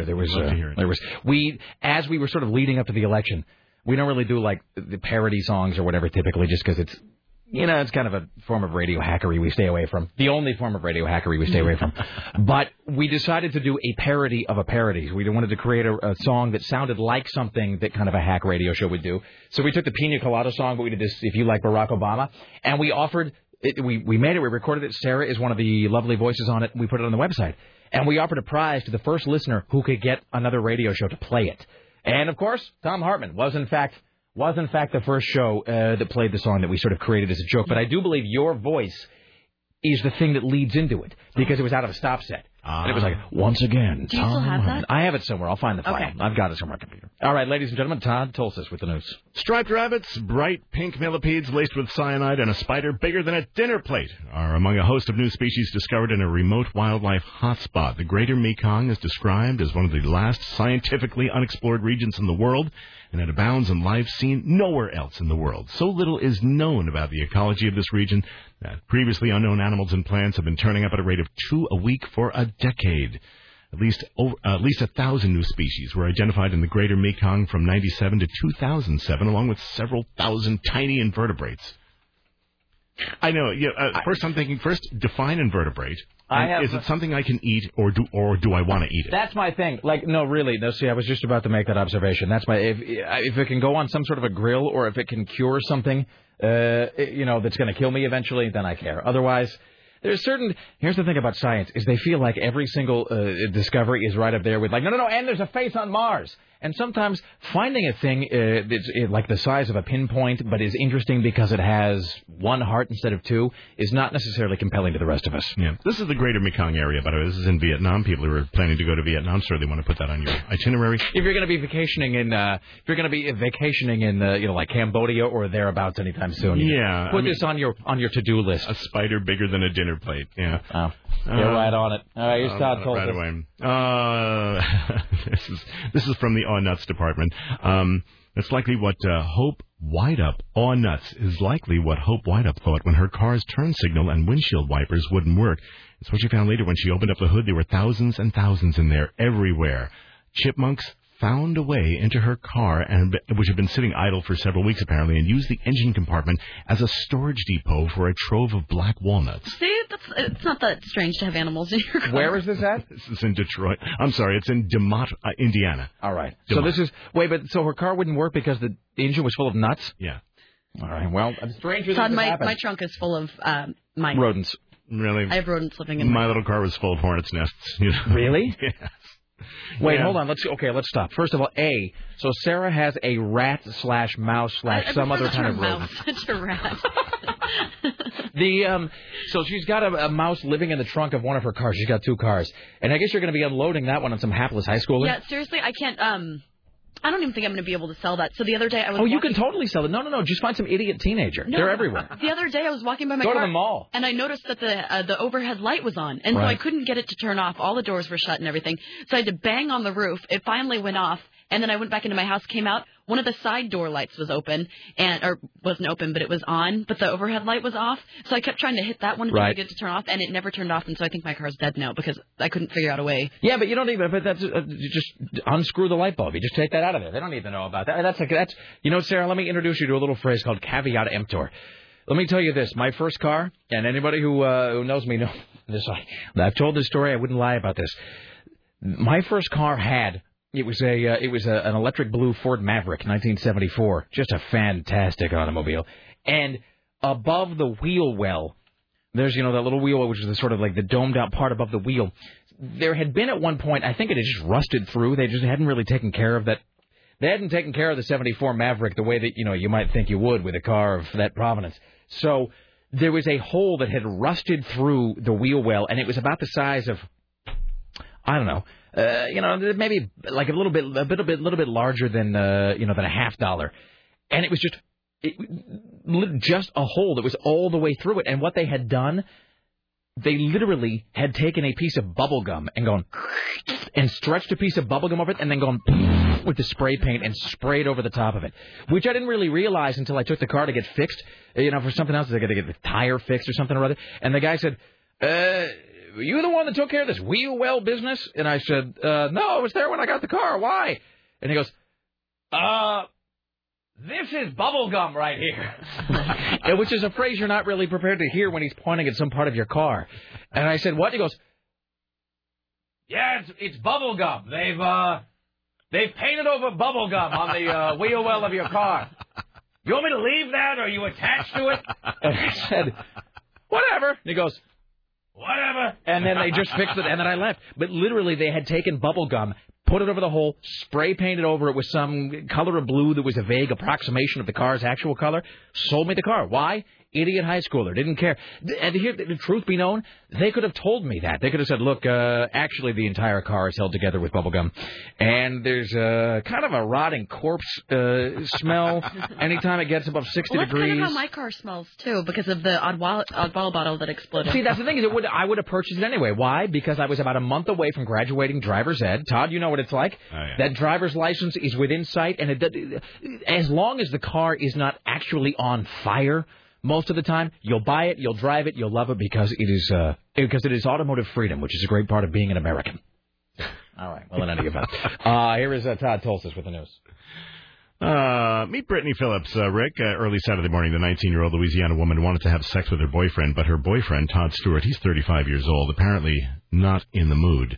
In fact, he tried to push her off him in the bedroom of her West Monroe home. That much they can all agree upon.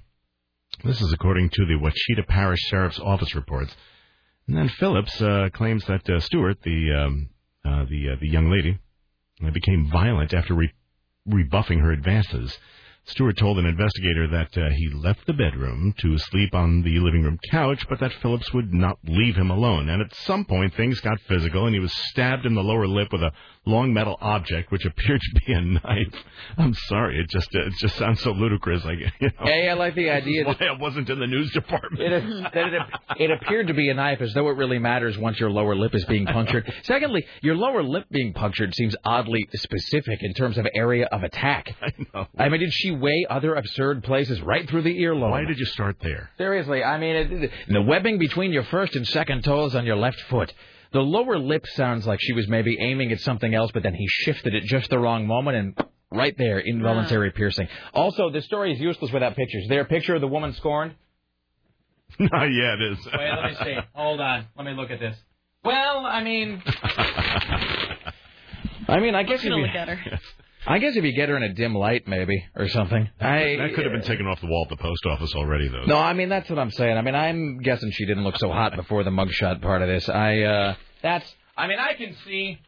can see maybe if you've had a long day and you'd really rather just have a Hot Pocket and go to bed, if that is trying to wake you up to. She looks like she could maybe be okay if she's cleaned up with like a little makeup. I'm saying if she's cleaned up, and then I don't know, she's kind of got that porn star pretty thing going on. Like you slather the right amount of cosmetic like on her. Porn star eyes. That's what I'm saying. Yeah. See, you get like the. You get the mascara gun out, use it on her, she might be okay. What's sad about the rest of the story here, though, is, or I shouldn't say sad, perhaps I should say ludicrous. And then they both died of cancer. No. Okay. It's nothing that ridiculous. But apparently she acknowledged to the sheriff, that, yeah, she struck Stewart, but it was done to protect herself. And I'm thinking, okay, this guy's lip came out and started to attack her, mercilessly. She had to, put a sharp object through the guy's lip.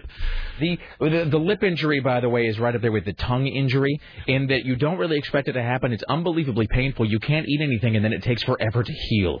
So I remember biting nearly clean through my tongue when I was in, I think, second grade, and I couldn't eat anything. Everything just came through a straw for 9 weeks. We'll take a break here. We'll come back. More news on the other side with Todd Tolstos. He can be reached at imagingvoice.com. Coming up later on, CNN radio correspondent James Roop, the top 5, Live Wire Radio, and more. Stay there. It's the Rick Emerson Show. Don't go anywhere.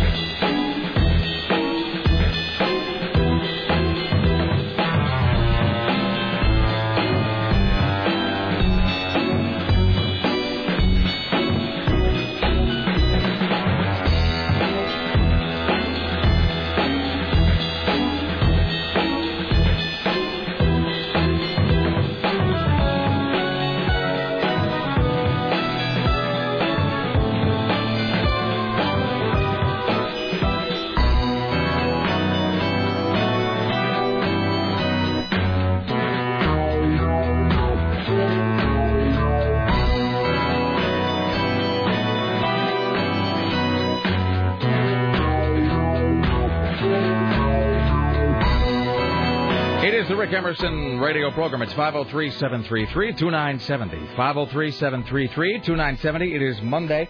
Coming up later on today, we have CNN radio correspondent Lisa Desjardins joining us, as well as Courtney Hameister and Kate Sokoloff from Live Wire Radio. The top 5 from last Friday. Chris Paddock will be joining us for that. Top 5 comeback albums of all time, and so forth.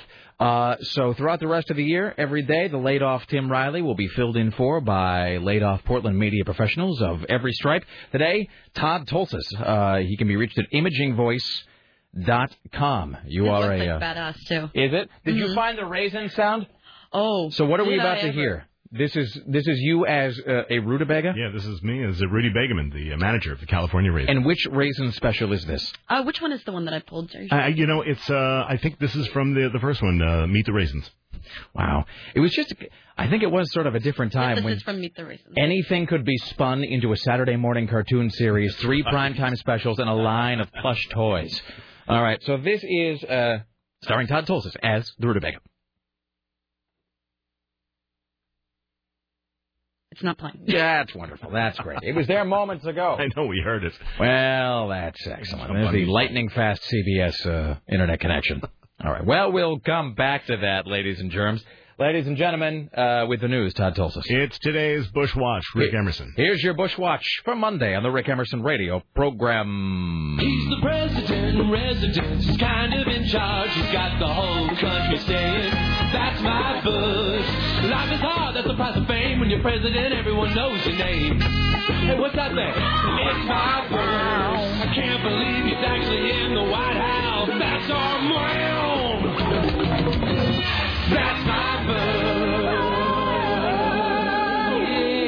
Ladies and gentlemen, with your Bush Watch for Monday, Todd Tolsis. You've seen it on television, now hear it on the radio. President George W. Bush ducked a pair of shoes thrown at him by a man during a press conference in the Iraqi Prime Minister's office to mark the signing of a new security agreement. Bush wasn't hit by the shoes, which both sailed over his head, and they were thrown by one after the other. The president shrugged and said, I'm okay. It was just a size 10. All I can report is that, so Bush said, it's just a size 10. In Arab cultures, you may know, throwing shoes is a grave show of disrespect. As opposed to here where you try to do it all the time. Right. Staff meetings, whatever. So this is... It was one of those things that I woke up... This was yesterday morning that this story broke, because the whole weekend was like one big weird blur of the cross-dressing and near white not death. You cross-dressing so much. Not me. Yes, one big blur of cross-dressing for me. But between Saturday's weirdness and greatness with Richie, and then, of course, yesterday and the weather and the whatever, But it was yesterday that I woke up to a couple of things. A bunch of voicemails about the snow, and B, a whole bunch of people saying, "Oh my God, have you seen that guy throwing the shoes at George W. Bush?" Which really is fantastic. It's just one of the best things I've ever seen. I thought the second shoe nailed him. It looked like it hit him in the head. No, we would have heard about that. Okay. Oh, yeah. I'm not, by the way, advocating, condoning, promoting, endorsing, encouraging that anybody disrespect our, the elected officials of whatever stripe, nor am I suggesting that you throw blunt objects at them. But I'm just saying if it had to happen, this is the right way for it to happen, because it was almost like a weird reverse Khrushchev kind of a thing. Yeah. Sort of instead of banging the shoe, I'm actually getting the shoe as far away from me as possible.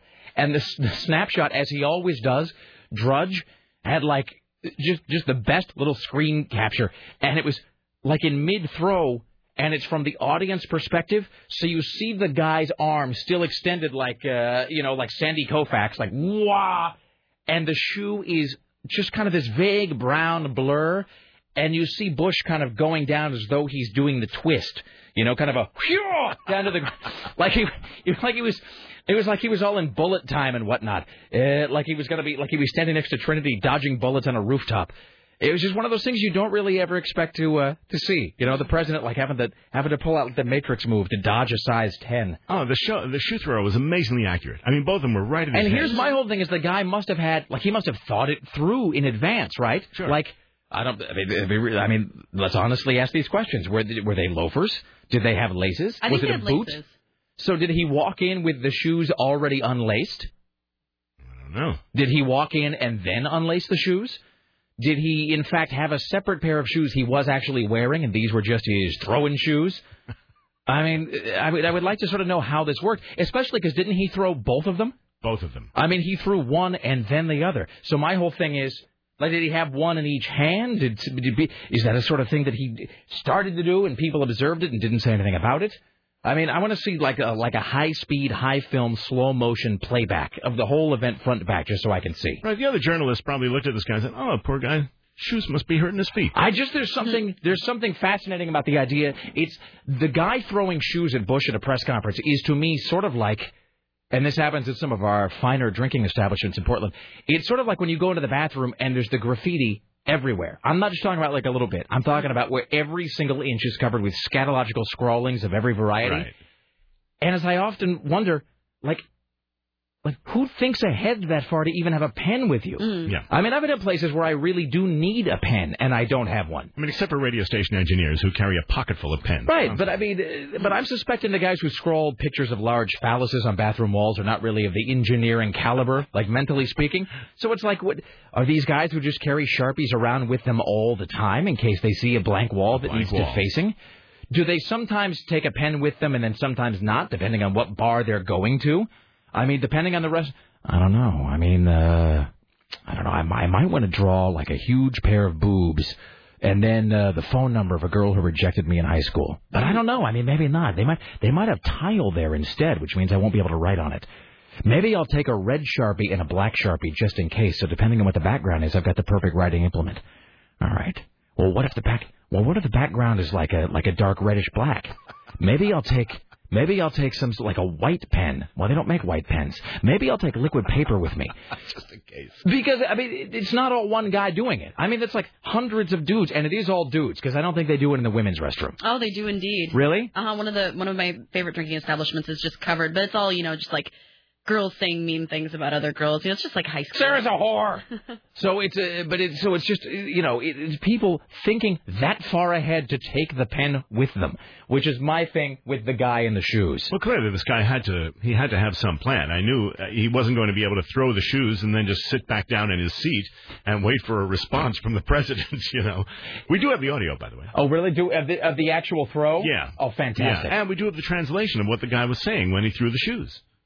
Let's do the audio first, then the translation. His computer up over there? Mm-hmm. All right, let's do the audio, then the translation. This is the audio of the guy throwing the shoes at George Bush. Here you go.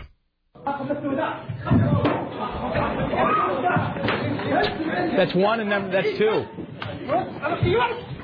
That's it. You heard both shoes. All right, let's play that back again. I think you can hear the first shoe, then the second. Yeah. then I'm fairly certain the next thing is the sound of him being put on the ground and beaten savagely by Secret Service. Yeah, and then apparently Malachi tried to block the second one coming through. He tried to do like an in the line of fire kind of a thing. Yeah, or a defensive a guy who covers the receiver downfield. He blocked the football coming in. I'm picturing the whole. I'm just picturing it's like a Clint Eastwood, John Malkovich kind of a thing of no, and then right in front of the shoe as it's sailing right towards Bush's head. Oh man! All right, let's play this audio again. You'll hear, I think, shoe number 1, shoe number 2, then the tussling with the Secret Service. Here you go. 1, 2. See right there. All right. Well, hey, it beats the cream pie. And it doesn't, listening to that, obviously what the man was saying doesn't mean much to us unless we speak Iraqi, but the exact translation was, "This is the farewell kiss, you dog," the man shouted in Arabic. And then, as he's being, savagely beaten by the by the security team, "This is from the widows, the orphans, and those who were killed in Iraq," shouted the man, who was identified by the Associated Press as... They wanted you to have my shoes. Identified by the AP as Muntada Al-Zaidi, a correspondent for Al-Baghdadiya Television, an Iraq-owned TV station based in Cairo. That's that guy's going to vanish into a deep hole and never be heard from again. He's going to have his press credentials revoked. And also his spine. Not going to get on the press bus this time through. You are listening to KCMD Portland, a proud part of the CBS radio family. Filling in for the laid-off Tim Riley, the laid-off Todd tells us with the news. Thank you. Oh, man. An ex-employee allegedly shot and killed his boss at a Vancouver office holiday party yesterday. Is this our Joy of Christmas? Yeah, this is. I'm sorry. I should. Okay, I'm sorry. I needed to give you the heads up on that. This is our Joy of Christmas. Ladies and gentlemen, here is your Joy of Christmas for Monday on the Rick Emerson radio program. We wish you a Merry Christmas. Wish you a Merry Christmas. Merry Christmas.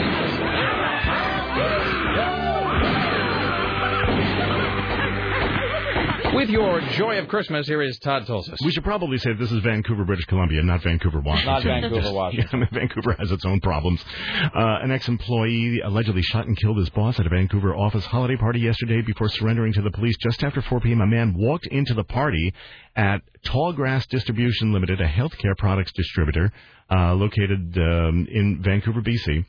The man had been an employee, was recently let go, and was basically wandering on the top floor, shot a man inside the building, and he's not getting anything for Christmas this year. He's getting 5 to 10, Todd. And of course it's a horrible story, obviously, tragic loss of life. I will say that because I'm just so media saturated, every time we have a story like this, though, I do just picture whoever the employee in question is looking exactly like Bobcat Goldthwait. And just like, with just like his round glasses and his slick hair going, I came here with a gun. So, all right. That is story. We have, 2 of these or 3? I think there are 3 of them. Are there 3 of them? Yeah. We'll do all 3? Story the first. Here is Joy of Christmas, Part 2. Weekend edition, Saturday, let's see. This is a new technological innovation in holiday displays. The AP reports this weekend a number of churches and synagogues are installing global positioning system chips inside nativity scenes and menorahs so they can be quickly located if they are stolen. Apparently, a fair number of purloined baby Jesuses and donkeys and misappropriated menorahs make it onto the police blotter every year. Already, a baby Jesus was stolen from the First United Methodist Church in Pennsylvania, replaced with a pumpkin. That doesn't even make any sense. I know. Why would you replace it with anything? And if you were, why would you swap it out with a pumpkin? It's not like the 2 things are interchangeable. Well, look, I have your Savior of all mankind, the Prince of Peace, the Son of God, Yahweh, Jehovah. But here's a gourd, and then they just put it into the manger. Look at the perp's point of view. I'm really going to be in trouble if I steal the baby Jesus and not leave something. Wait, hold on. Is this sort of like in Raiders of the Lost Ark, where he's stealing the idol at the beginning, but then he has the bag of sand? Exactly. It weighs exactly the same thing. You picture him sort of sitting there going, I don't know. And he's got, like in my head, no, I can see the whole thing. In my head, he's standing there and he's kneeling down in front of the manger. And with one hand, he is grabbing the baby Jesus, and the other hand, he's got a kumquat. And then he says, no, it's too heavy. An acorn squash. Not heavy enough. Pumpkin, yes. And then he does the whole thing, and then he runs. So there's that. This also reminds me of what I believe is the highest rated episode of Dragnet ever, which is the episode of Dragnet where like Joe Friday is called in on Christmas Eve because the baby Jesus has been stolen from some church in Los Angeles, and there's this whole episode, let me tell you something, mister, nobody steals a baby Jesus, not in my town. And then at the end, it's like a 5-year-old boy, it's like this heartwarming ending, where at the end, a 5-year-old boy stole the baby Jesus because Jesus looked so sad because he didn't have any toys, and so he took the baby Jesus, back to his house to, play with his Lincoln Logs or whatever, and then brought him back to the church. And then Joe Friday learns that sometimes people are good inside, even when you only see the bad. My third thought is this. First of all, inside this third thought, I have two thoughts. Oh, God. So, 3A, I think the stealing of menorahs is some sort of a ramp-up, because you never, or maybe we're just becoming more inclusive in our reporting, because you don't really ever hear about stolen menorahs. It is typically just nativity things. Mm-hmm. So, maybe maybe it means that even criminals are learning to embrace other cultures. If you want to try to make a have out of this have-not, maybe the glass of Manischewitz is half full in this case. Just be good. I'm just saying that they are no longer excluding Judaism in their head in terms of what shall we do tonight. 3B would be this thought. So they're using a GPS to track down the stolen Christmas things. Now here's what I don't understand about that, and don't take this the wrong way when I say I wish Tim was here for this, because Tim just bought a brand new GPS, and he's all very excited about it, and I have one. You do not, though, I do you? not have one. Todd Tulsis, GPS? I don't have one. It's like the best thing you'll ever own. You got to buy one. So, but the weird thing about it is that on the GPS, I have a TomTom, which I love. Not a plug or an endorsement. It's just a great product. But it actually says in big letters in the handbook, this GPS cannot be used to track you. And so, I don't even understand how that works. If the GPS, of course it could be used to track you. How is that? How could it not be used to track you? That's the whole point, right? It tells you where you are. Yes, but it doesn't tell anybody else where you are. But doesn't it? Doesn't it tell satellites or something where I am? It has to. Otherwise, how? Have a base, right? Otherwise, how would this satellite know where I am?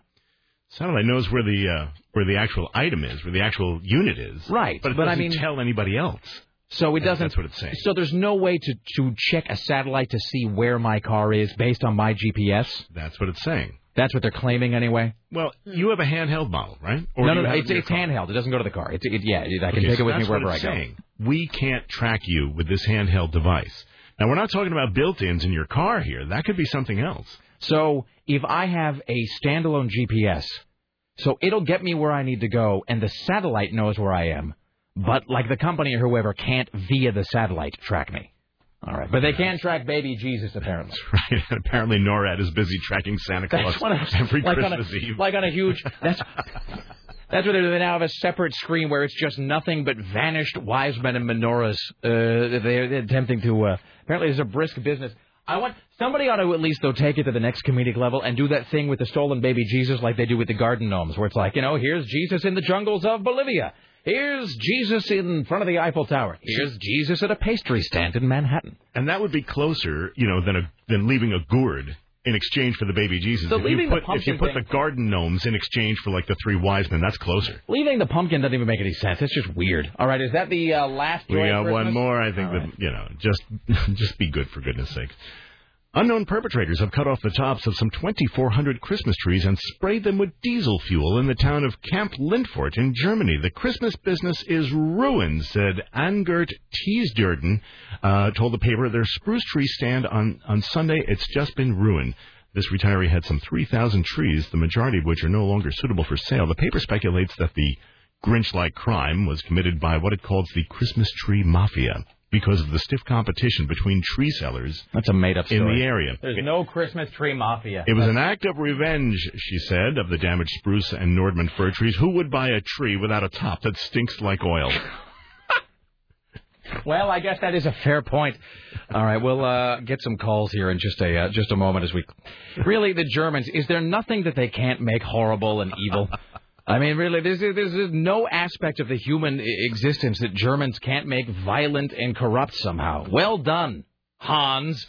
There's your joy of Christmas for Monday on the Rick Emerson radio program. Merry Christmas. We wish you a Merry Christmas. We wish you a Merry Christmas and a Happy New Year. Well, I get some calls here in a moment. Apparently, Dana Perino, who is the White House press secretary, got a black eye This can't be real. Really? She got a black eye from trying to jump in during the shoe scuffle?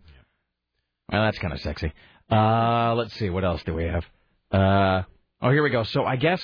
So somebody says there were 2 shoe throwers now. The email says there were actually 2 different guys. Somebody says it almost looks like... I think he may be screwing with me here, though. So somebody is claiming that there was like an accomplice, but I think this may be a bit of a joke. I think it is just the one guy. It's like the shoe thrower from the grassy knoll. Totally. No. You can clearly see a puff of smoke from behind the podium. Hello, hi. You're on the Rick Emerson Show. Greetings. Hello. Hey. Me? Yes. Hello, sir. Yeah, I had a comment about the GPS unit. You're wondering why you can't be tracked. Your GPS unit is receiving a signal. It's not sending one. So that's why they can't track you. Wait, so it's receiving a signal from the satellite?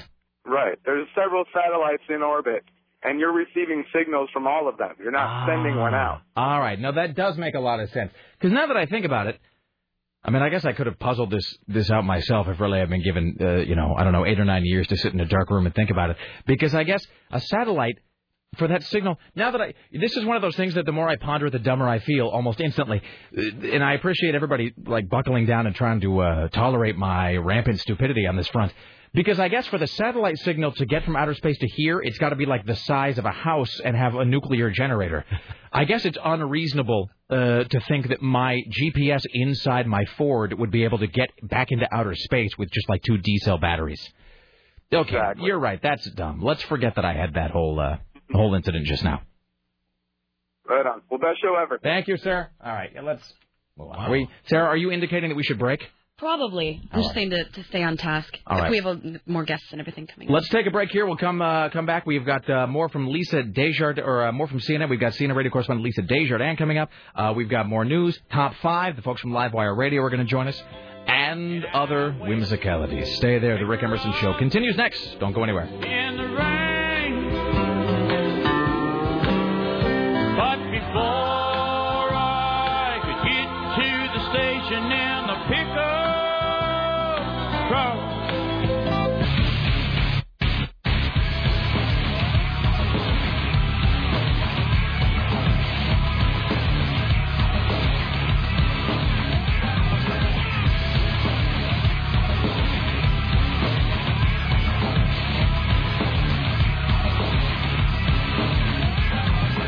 Why, hello, it is the Rick Emerson radio program. It's 503-733-2970.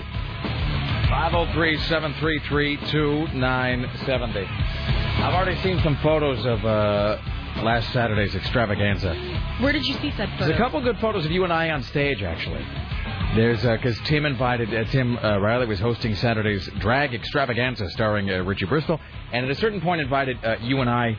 That was nice to all three be on stage again together. It really was. And Byron took some photos. And I touched him way too many times, but I don't care. Tim? Yep. I hugged him a million times, and I kept touching him. And he's just like, I could tell he's starting to get uncomfortable. I'm like, I don't care. I do not care if I make him feel awkward because I miss him. I gave him a firm handshake. And I said, well done, Tim. And then we shook hands as men. By the way, the highlight of the evening, though, really had to be afterward when I was out heading my car, and Laura and I we were talking to Tim, and there was a listener down the street who was, I think, had many, and it was a whole lot of like, hey, Tim and Rick, the night's still young. Let's go get some hookers. And Tim and I just sort of went, and so anyway, I'm going to go to my car. How about you, Tim? Yes, I'm going to my car right now. I do not wish to go get hookers. So, oh, my God, I'm looking at your website right now. But, I mean, thanks anyway. I appreciate it. The hookers aren't cheap, you know? Yeah. I'm just looking at your website, and that picture of your tree with your dogs is the most hilarious thing I've ever seen. If you go to rickemerson.com, you can see I spent with the lamp, that fellow looks so sad. Well, because he had minor surgery. Neutered. So we had to put the lampshade on him, to keep him from, because he also they did that thing where they shaved part of his leg to give him the intravenous or whatever, and he'll just sit and he'll chew on it, whatever. So he's got to have the lampshade on till Wednesday. But so I spent like 2.5 hours decorating my Christmas tree, and just like an anal retentive freak. Go figure. Just adjusting every single light, every bulb, every strand of tinsel, every ball, every little carved wooden sled, everything. And then, of course, once the tree was done, what better way to commemorate the tree decorating than to put my dogs in front of it like a retard and then to take their photos. And, just taking, I don't know, probably 35 photos just so I could get that one with, And Philo does have the lampshade on his head, and Laura was sort of like, well, you should take it off just for the photo. And I said, baby, the photos they're a snapshot of time.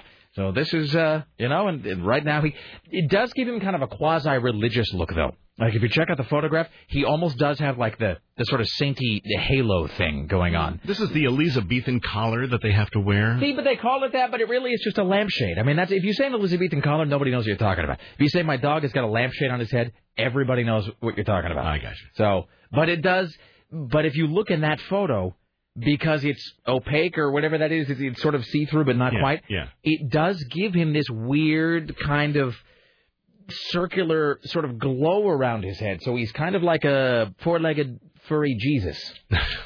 Or a pumpkin.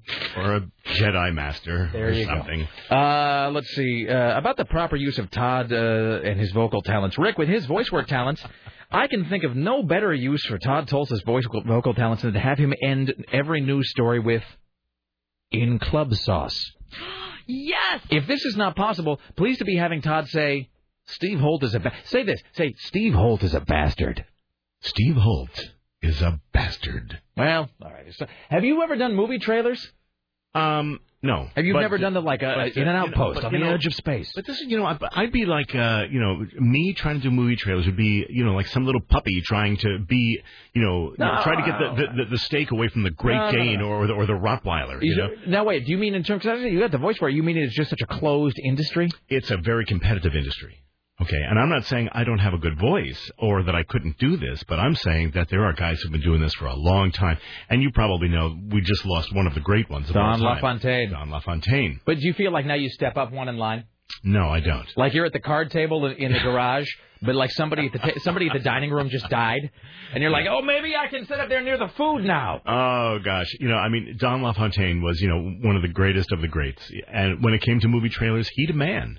Okay? But you gotta. It's such a. That was the whitest thing I've ever heard in my life, by the way. Really, just now, really no offense. Yeah. But there are many, many people who do this, and only the chosen few really get to do the big name movies, with the big budgets behind them. And it's a market I haven't cracked yet, but doesn't mean I won't. What is your dream voice project?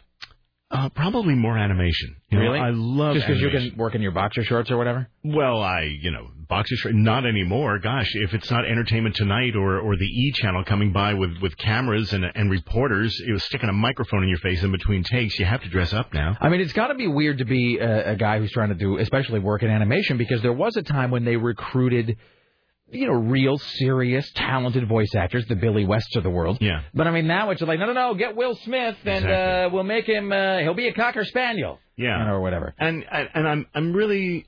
I have mixed feelings about that, because you're right, there are some tremendous character voices. You don't have mixed feelings here, Todd. You can just be full of hate. Okay. That's what we do. There are some tremendous voice actors, character voice actors out there who are being maybe shoved to the curb instead of hiring a big-name guy to do, Cars or to do the next Pixar blockbuster. I got an idea. Now, there's a little... Sarah and I have worked together for a long time. She'll tell you that this sort of thing happens... your genius idea? Yes, my genius idea. That happens really with such rapidity that I can't even keep track of all my great inspirations, much less execute them or, to make hay out of them. This is an idea I'm giving to you, Todd Tulsa, voice man extraordinaire. Yeah. Somebody needs to do an animated... movie or series about, wait for it, animation voiceover guys trying to get work or trying to put together, trying to get a movie made.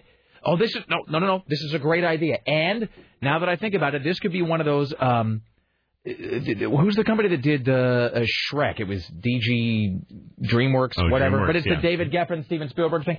Okay, because Pixar's really got the family market kind of carved out. Yeah. If you're going to take your kids to see something, the movies that are really... I'm not going to say they're harmless, but they're very family friendly, very traditional movies, very much for the for mom and dad and the kids. They just happen to be this really stunning kind of animation. Don't get me wrong, I love Pixar movies, but the DreamWorks movies and that kind of they're trying to be a little edgier because they're trying to set themselves apart from Disney and Pixar. So this would, and here's the other reason this is a great idea. Because all those DreamWorks movies, like specifically the Shrek movies, are full of pop culture references. Like way more than the Pixar films, because the Pixar films are sort of timeless. Mm-hmm. Whereas, you see like Shrek 2 and it's like, like a donkey dancing around to Who Let the Dogs Out or something. Also, those movies are much more self-referential. They're kind of meta. So this is a great idea where DreamWorks does a CGI film about voice actors who can't get work because all the roles are being filled by celebrities. Right. And then, but then you get the best of both worlds. You have that plot, but then you could actually cast celebrities in the movies as themselves, where it's like, Gwyneth Paltrow, who's been brought in to play a sunflower that learns how to love. Right. And then there's endless hilarious sequences of Gwyneth Paltrow looking in the mirror and trying to imagine what a sunflower sounds like. And then meanwhile, like you and Billy West, are sitting there in like your one-room apartment eating week-old pizza and trying not to be evicted. It's hilarious. That's a good idea. I like it. All right. I like it I'm telling you right now. I think this is life imitating art, though. I want points on the gross, not the net. You'll get gross. All right.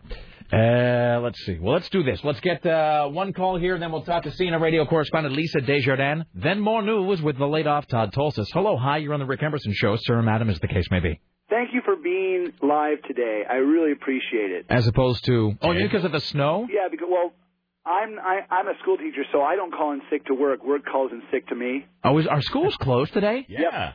Really? It's raising a generation of soft-ass children. Did you see on Fark today? One of the stories is Portland, Oregon shuts down after 2 inches of snow. Man, it's embarrassing. Well, I'm a fifth-generation Oregonian, and I get embarrassed by this myself because it's just. But you also have to keep in mind, Portland is not populated by native Oregonians. Portland is populated by transplants.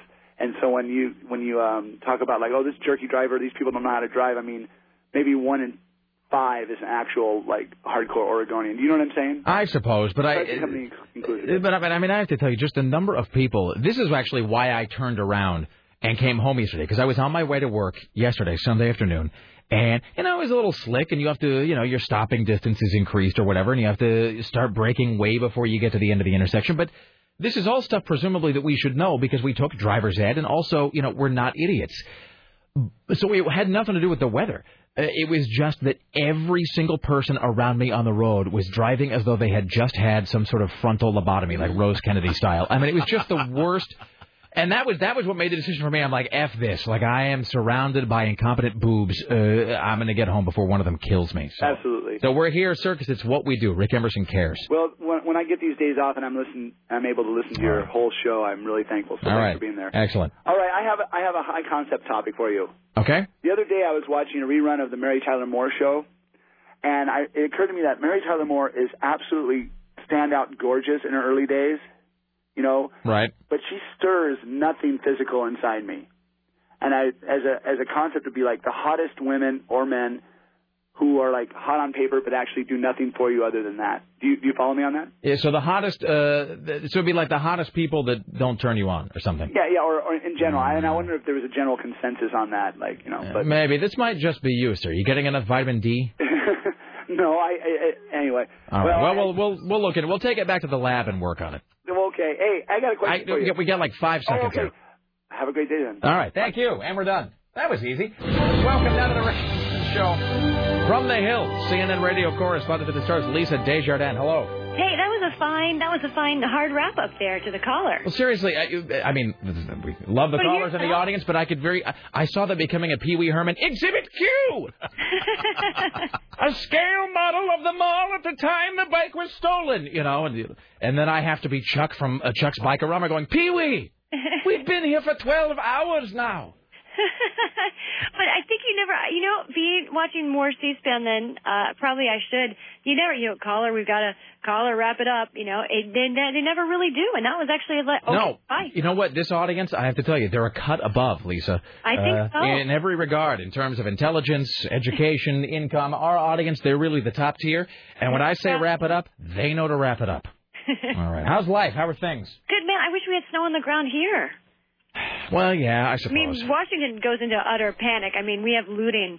I was just going to say, you get snow if only to cover the bullet casings on the ground. Yeah, more or less. I guess. Well, you guys get the hard socked in winter, right? Like when winter comes for you, it comes for real. We've only got, we've really got one or two kinds. Last winter we had almost no snow, but then we do. Sometimes we'll get the 1 foot every now and then, and it is panic. But more often we get the 2 inches. Is the story about a baby Jesus that was stolen somewhere and then they swapped it out with a pumpkin? You got me on that. Hey, Todd, where was that story from? We'll find it. We had a story here because, of course, every year there's the whole rash of baby Jesus stealings. Yep. I mean, you think they'd change it up at some point and steal the camel or something, or maybe just like the guy with the frankincense. That would be better. And you feel like you could do a lot more with those guys. The baby. Where was this at, Todd? This was Pennsylvania. In Pennsylvania, where life is cheap. Katanning, Pennsylvania. So somebody stole a baby Jesus. Underground coal fires. Yeah. But they then left what? They left a pumpkin. So there you go. So they took Jesus, left a pumpkin in the manger. Well, we've got the Mexican Playboy controversy with the. I have no idea what you're talking about. Well, apparently the current issue of the Mexican Playboy. Right. What is the Virgin Mary-ish woman on the front? Virgin Mary-ish. Is she more virgin-ish or Mary-ish? I don't know her well enough to say. I think I read something about that, but I didn't realize it was a Mexican version of Playboy, because there's versions of Playboy for all countries around the world.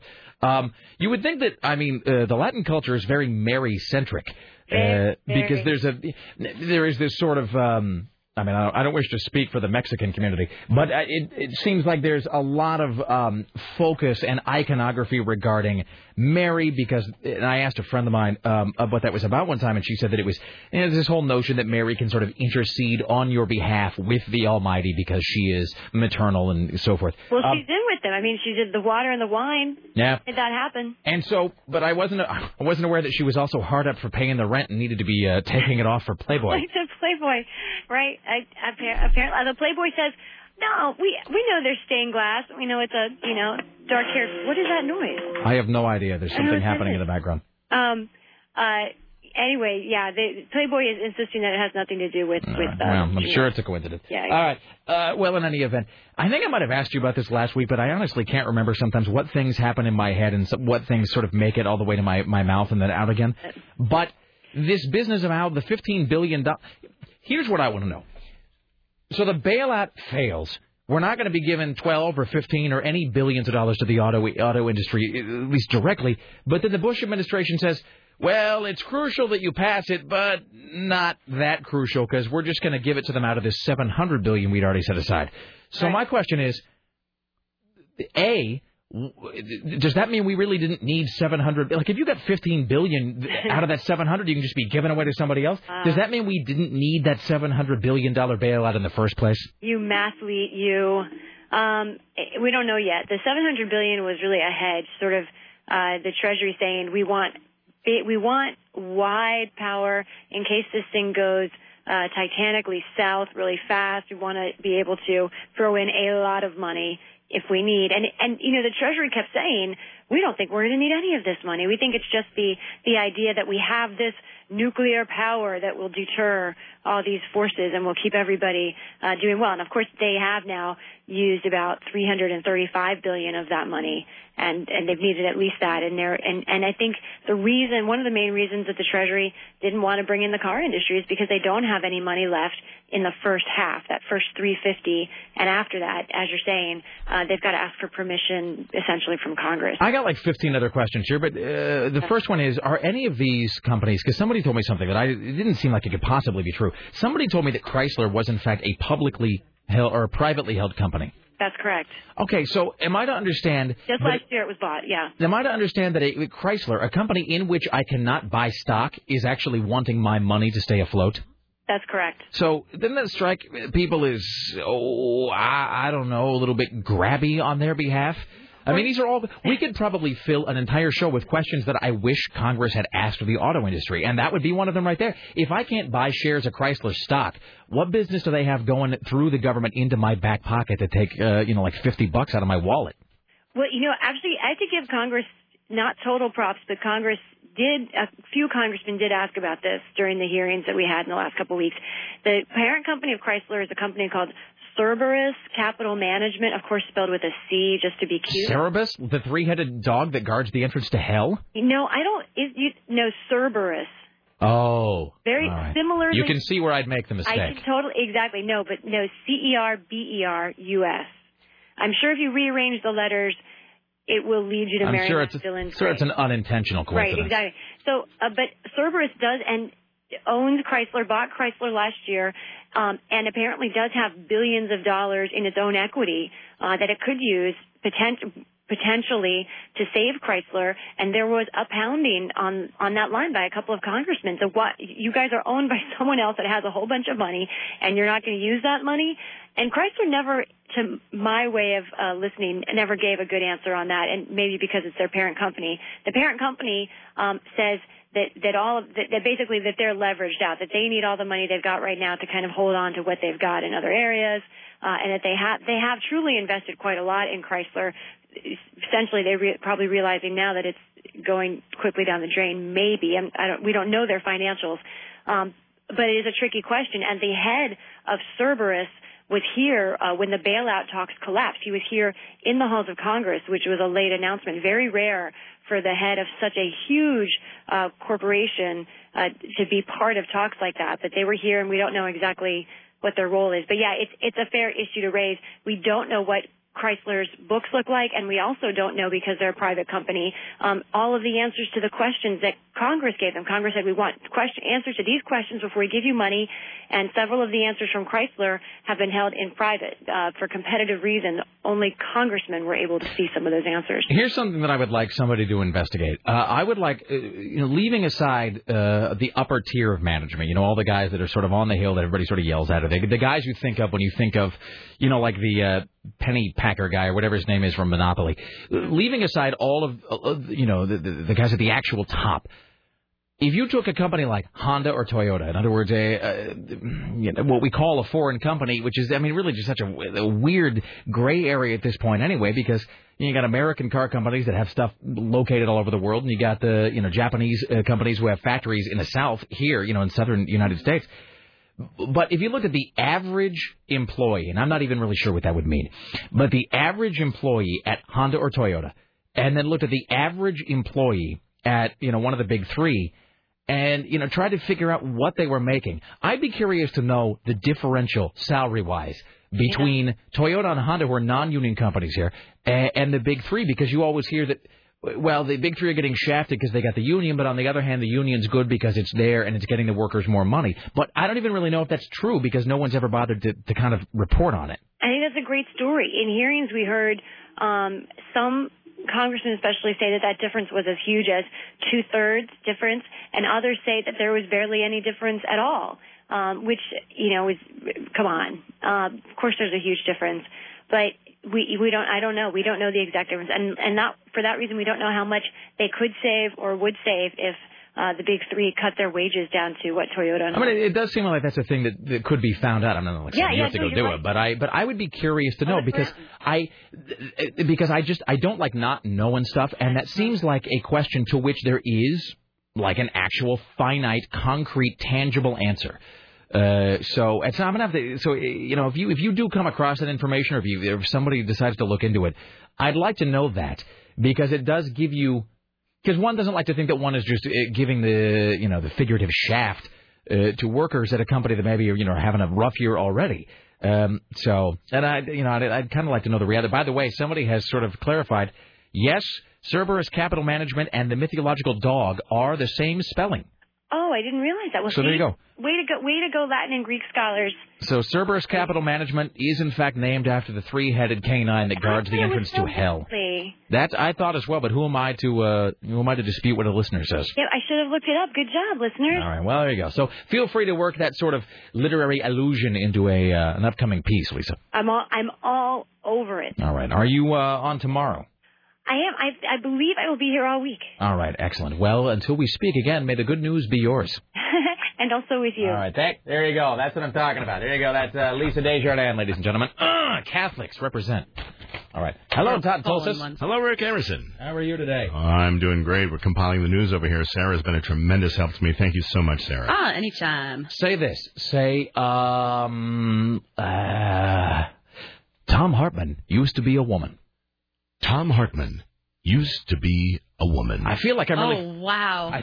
I feel like I'm really falling down on the job here. Hold on. He's going to get me for this. I want to get, like, Arrested Development quotes, like, about, like, come on, this is a $16,000 suit. Come on. Would you come on? CBS Radio. Hello, is Susan Reynolds here, please? Hold on just a moment. Great, thank you. Look at all these hardworking people at CBS. Who was that? That wasn't Kristen. All right. Susan may have some ideas on this. I feel like this is a sort of high-concept approach that I just falling down on the... This is Susan Reynolds, marketing director for CBS Radio Portland. Okay, please when leave we a get to the message beep, and I will call you back. Say that Tom Hartman thing again at the beep. Yeah. Tom Hartman hides cheerleaders in his trunk. There you go. I couldn't remember what it was. No, that's fantastic. No, way to go. All right. Tom's going to kill me for this. You know that, don't you? He's going to come over to my house and beat me with a celery stalk. Okay. Ladies and gentlemen, with the news, Todd tells us. I'd like to say Tom's a good friend of mine. I'm not anymore. Many of your best friends are Tom Hartman. Well, the biggest local story today, Rick, is the cold weather. Several inches of snow brought much of Portland to a standstill today. Conditions are likely to improve later on, but the schools are closed today, and a delayed opening of city government today as well. Portland Mayor-elect Sam Adams held a press conference yesterday, and another one this morning. Was he in front of a fireplace with a hot toddy and wearing slippers? He wasn't this morning. I saw that one. He was bundled up. He started looking like the KGW Channel 8 crew on top of Sylvan, where they got the only piece of skin left that's exposed is just under their eyelids. I bet his scarf matched his belt, though. I mean, that's just a guess. I'm speculating. Adams said the city is expecting below freezing temperatures to last a while, leading to an additional warming shelters opening around town for people in need. The schools, as I mentioned, are closed today. Non-essential city employees were asked by current mayor Tom Potter not to come to work before 10 a.m. Transportation officials urged Portland residents not to leave their homes unless it's absolutely critical on Sunday evening because of the icy roads. All right, let's welcome now to the Rick Emerson Show, bundled up herself, CBS Radio Portland marketing guru Susan Reynolds. Hello. Hi, I ventured out and I was coming back in and I heard the call go out. It was like the bat signal. Did you hear the voicemail we left for you? Well, no, because I literally just came in from the parking lot, so when you check your voicemail, you will hear, Susan Reynolds, the following phrase. Tom Hartman hides cheerleaders in his trunk. See? That is fantastic. How amazing is his voice, Today is great. All right, so wow. But I feel like, I was saying earlier, I'm in a great mood, but I feel like the inside of my head is a little untethered. Yeah, we're both a little spacey today. We need help. So it feels like, no offense, we have this great toy to work with all day, and I have nothing to make it.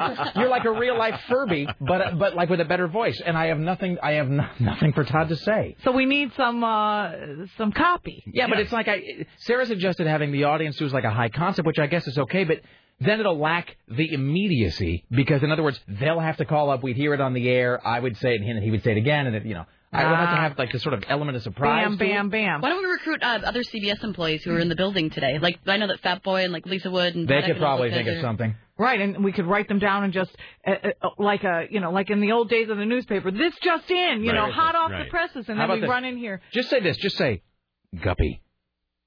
Guppy. Oh, wow. Can you do it in a world? Do you get tired of people asking you to do it in a world? People do that a lot, but,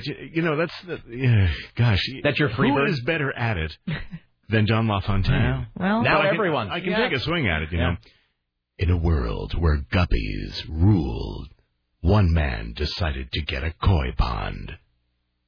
Okay. Wow. We got like 90 minutes. I feel like we're really, really like under the gun to come up with something genius here. Yeah, I've got nothing. Okay. It's like I'm just so overwhelmed with the opportunity here. Well, let me go shed my layers. And, I've got... It's just an awkward way of putting it. I'm sorry, I just walked in from outside. Rick, I have to go molt. No, not like that, but I did just come in from outside, and now I'm starting to overheat. This epidermis is making me thirsty.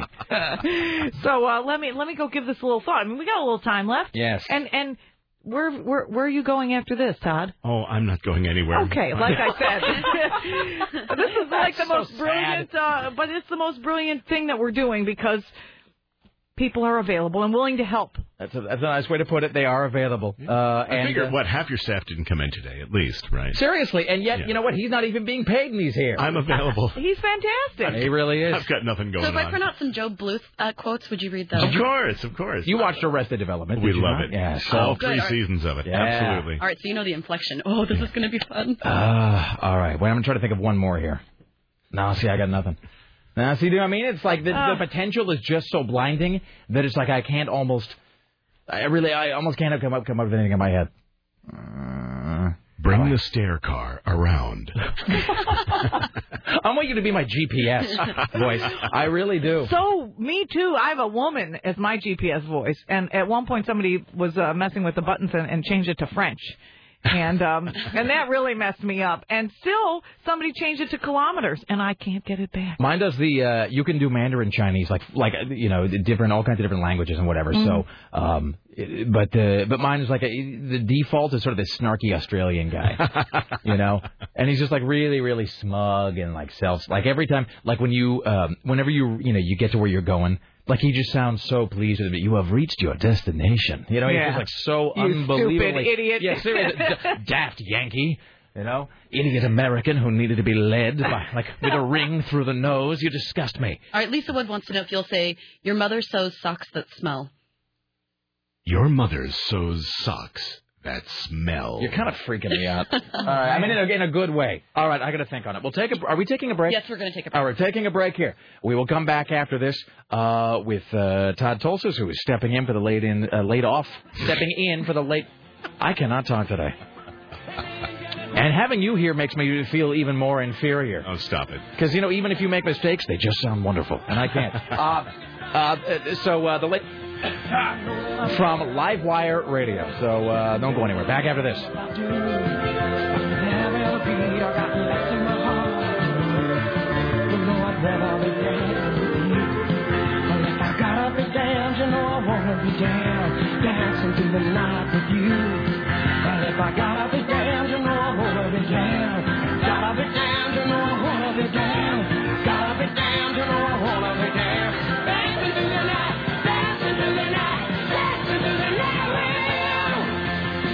Insert touching display of Yuletide spirit here. This is AM 970, The Talker. What is your number? 503-733-2970. This is the Rick Emerson Show, only on AM 970, The Talker.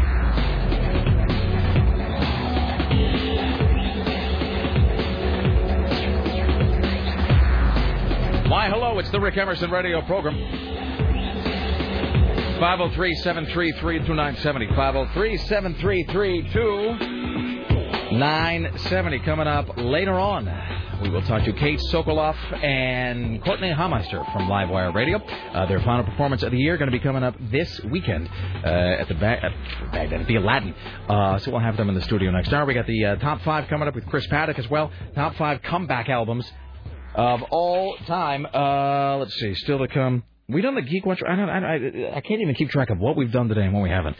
No, we've a bunch of watches too. It's like some sort of cerebral snowstorm happening inside my head today that is blotting out all of my normally ultra-linear thought process.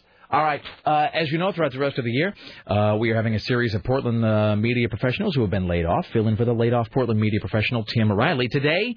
He can be reached at imagingvoice.com. This is Todd Tolsos with the news. Thank you, Rick Emerson. Thank you, Sarah. Good afternoon, everybody. Say this. Say, I've made a huge mistake.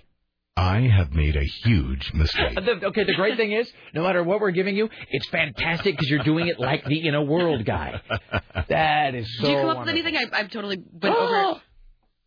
The groove is back. The animated film that you will eventually make with DreamWorks about the characters who are out of work voice actors because everything's just being done by everything's being done by like Jessica Alba. Yeah. It will be called In a World. ... Come on. In a World. ... Coming this fall. See, this is fantastic. The movie would actually be called, and then it's like a meta thing. Right, at a theater near you. There you go. That's wonderful. All right. I might have you do my outgoing voice greeting.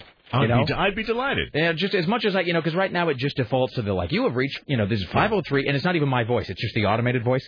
But I might actually have you record like some sort of like, in a world where he's not around to take your call. Just, right. All right. If you're trying to reach Rick Emerson, please disregard this message. There is a guy, a friend of ours who works at K2. He's a camera guy at K2, and he worked at the WB. And when he left the WB to go to K2, I think one of the last things he did, like on his last day there, is he had the WB voice guy record his voicemail greeting. And it's that guy who has, I don't know who it is, but that guy, tonight on an all-new Gilmore Girls, that guy. But he totally puts on the... intensifier, and he goes, "You have reached Nate's voicemail system. Add the tone. Leave your message. Puny human." And it's just like the best. Like, you almost want to call it just at slack moments in your own life just to hear what it sounds like. All right, ladies and gentlemen, Todd Tulsis with the news. Thank you, Rick. Disgraced Illinois Governor Rod have we figured out how to say this guy's name yet? It's Blagojevich. Blagojevich. Thank you. Well, I'm only the news guy. I almost demand that he stay in office now that we've all figured out how to use the name. You know what I mean? Governor Rod Blagojevich of Illinois heads to work today, rejecting calls for his resignation after his arrest on federal corruption charges. He's accused of trying to sell President-elect Barack Obama's Senate seat. Governor's spokesman now says Blagojevich has ruled out allowing a special election to fill that seat. Rumors have now started to swirl about the possibility that Blagojevich may have been trying to cut the best possible deal he could in exchange for not appointing someone to President-elect Obama's Senate seat. All right, so now I'm all confused. Yeah, now he's staying, but he's not going to have a vote, or they're not...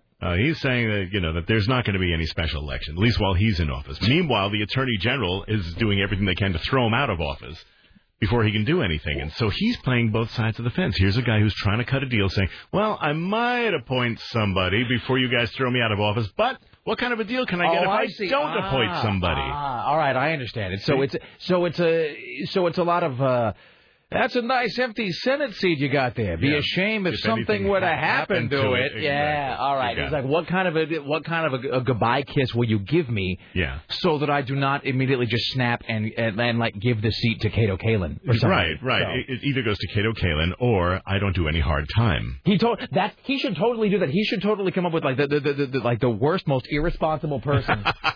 Seriously, like like Rob Schneider or somebody. And just bring him to the press conference. Like, see here, this is Rob Schneider. You may know him from such movies as Deuce Bigalow. I will make him the senator tomorrow unless you let me walk. I'll do it right now. And actually have his hand, like with the pen, above the executive order. Yes. It's like, all I have to do is sign right now, and you've got Senator Schneider. Only you can stop this. I don't want to go to jail, please. All right. Fantastic. 11-year-old archer Lu Chang, who lives in China. This is a Chinese archer. He's only 11 years old. He survived when a teammate accidentally shot an arrow through his eye socket. The schoolboy underwent 4 hours of surgery to extricate the object, which had sunk more than 4 inches into his head. He's doing okay. Is it necessary to point out that it was an accidental shooting of an arrow into his eye socket? It was an accidental shooting. All right. Well, there you go. And he lives where? This is in China. All right. Well, they didn't give me the city. So the arrow is probably filled with lead to boot. And melamine. Yeah, seriously. This lead is also made of hate. And bad dog food. Coca-Cola Company is about to launch a new drink this week with an ingredient that has not yet received Food and Drug Administration approval. Have you heard about this? This is a new drink. It's a non-carbonated juice beverage. Contains a natural, calorie-free sweetener made from the herb stevia. Have you heard about this? Stevia, isn't that stuff that kids in dirtbag towns are always like huffing out of a bag or something? Yes, that's the stuff. Coke plans to market You don't know. You're just saying yes to whatever I say. With him. That's right, Rick. What you're paying You're for. always right. Coke plans to market the 3 juice drink flavors in its Odwalla line, Sarah, because we know you drink Odwallas, using this natural, non-caloric sweetener. Pepsi has also several drinks ready to go in the U.S. using the same stuff, stevia. There's only one problem, though. The FDA has approved stevia only as a dietary supplement, read it like vitamin, but labeled it as an unsafe food additive. So is this But I mean, don't they have like what's it like there's like Splenda and saccharin and all that stuff now? Yes. So that's all been approved. That's all been approved. I mean, does the cream of American scientific thought really need to be put into finding more things that are sweet and taste like sugar? Welcome to the United States. We've sort of got that aspect of things handled, I think, in this country. I mean, really, just take a good long look the next time you're at the Lloyd Center Mall or something, and I think we've really got the sweets problem effectively boxed in at this point. We do. What can you do? That is the United States. We've heard about this fellow who was, he's all grown up now. He was the baby on the front cover of the Nirvana album. You remember this? What is his name? His name is Spencer Eldon. He's all grown up now. 17 years after Nirvana's breakthrough album, irreversibly changed music, and the naked baby pictured on its cover, apparently he's still chasing dollars. Spencer Eldon, he's the underwater infant pursuing the dollar bill on 1991's Nevermind album. And apparently he's done swimmingly well as of lately. Has he really done swimmingly well? That's what it says. Okay. Being the Nirvana baby, Eldon, as Eldon calls himself, has been profitable. He's 17 years old now. He says he was paid $1,000 to reenact the famous pool pose for photographers lately. And you compare that to the original shoot, which he was only paid $200 for when he was a baby. And, there's got to be some sort of, on the one hand, nobody likes to think of your penis being on display for the whole world when you don't really have anything to say about it. I mean, it's bad enough, like, when you're in high school and, like, some girl that you like comes over and, your mom wants to show them photos of you, like, taking a bath when you're 6 months old or something. But, I mean, that's like sort of, you're kind of tackle out for the whole world to see. But, so I guess he can make some money on it. Do you suppose that he just... Like, how do you even prove that? That seems like a thing that you would want to impress girls with. Yes. Like, hey, I'm that guy on the front of the Nirvana album, but, like, how would you even show that it's the case? Well, once you get the girls back to your bachelor apartment, you can show them the proofs from the shoot. They're in your possession, perhaps. I suppose, but, unless you just have a whole lot of rags and chloroform with you, I think getting them back to your apartment is probably going to be difficult if they think you're, toying with them in that way. I wonder if, like... If that's a thing that if he has an agent for or something. He has to have an agent. That Joe the Plumber guy's putting on a record album, so I guess the Nirvana baby guy. I wonder if he just goes around to parties and like if he's like a low-level luminary to have at your holiday shindig, if you can't get anybody good, like he's on page like 572 of like people to come and hang out at your soiree and make it seem like a happening event. Well, this is exactly what he says here in the quote, Rick. He says, stuff happens, like random cool situations where I get paid $500 just to go hang out. People just call me up and they're like, hey, you're the Nirvana baby, right? He sounds really deep. Hey, you're the Nirvana baby, right? Oh, just come and swim in my pool and we'll give you some money. So they pay him to just, look, I'm not knocking whatever a guy's to do to make a living. They pay him to just come float around on the swimming pool? There you go. Does he have to do it naked? Is it some, like, kinky thing where he has to try and relive, like, the cover? I don't know. See, but because I'm a guy, this is what I immediately think of is that's, of course, once you somehow convince the girl that you really are the dude for the Nirvana cover, that's your next line, right? Is where you somehow, but I'm all grown up now, if you know what I mean. Or, creepy. I'm just saying, you gotta make I'm not a baby anymore. But you don't see anybody offering Joe the Plumber, a couple of $100 to go hang out in their pool. No, probably not. So, maybe to fix their pool. Sometimes one must make love-making lemons out of childhood, out of another thing. Lemonade out of... It's a whole day of transposing words and thoughts for me. Is it time for the Michael Jackson Watch? Isn't it always? Let's do your Jackson Watch for Monday on the Rick Emerson radio program.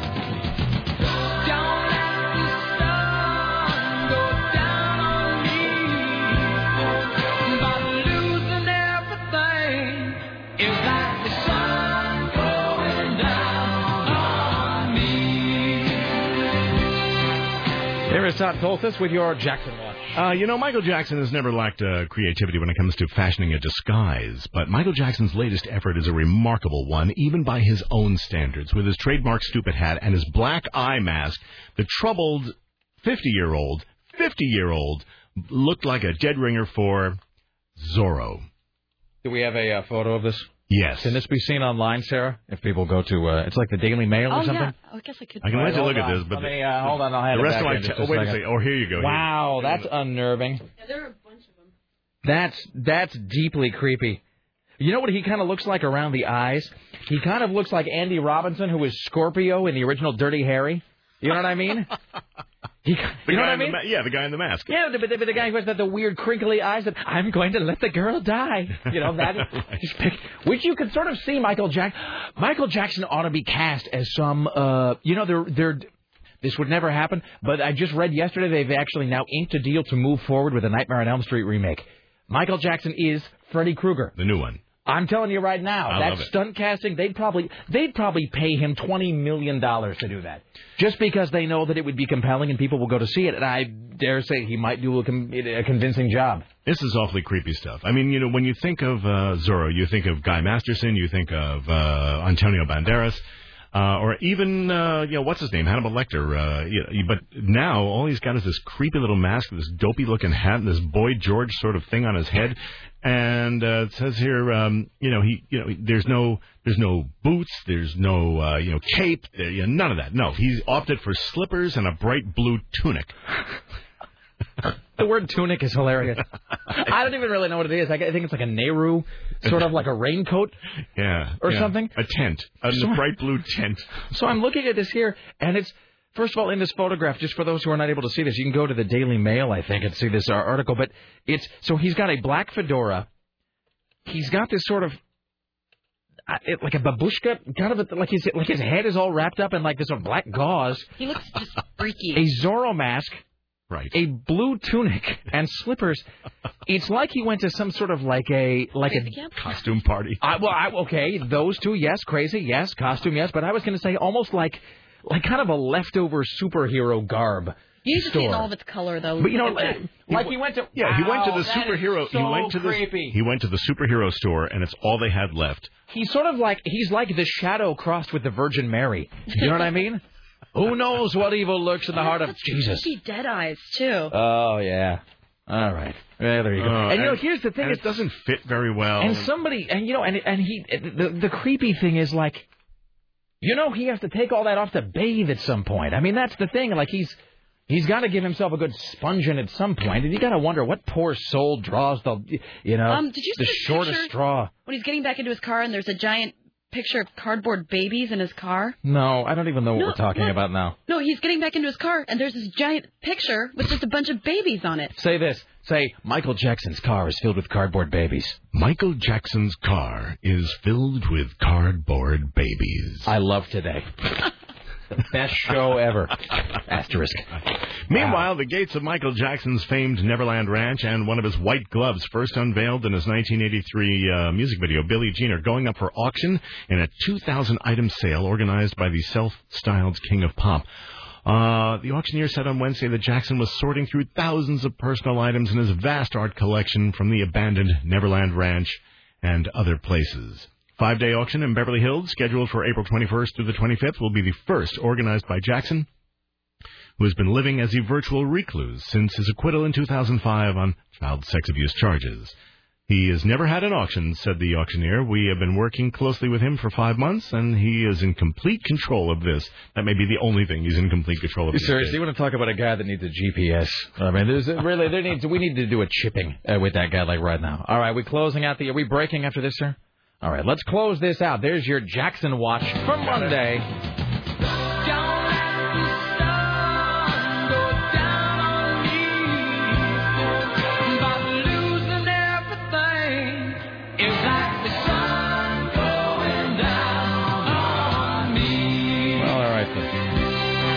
It is the Rick Emerson radio program. It's 503-733-2970. Let's get one call here, and then we'll take a break. Hello, hi, you're on the Rick Emerson show. Sir, madam, as the case may be.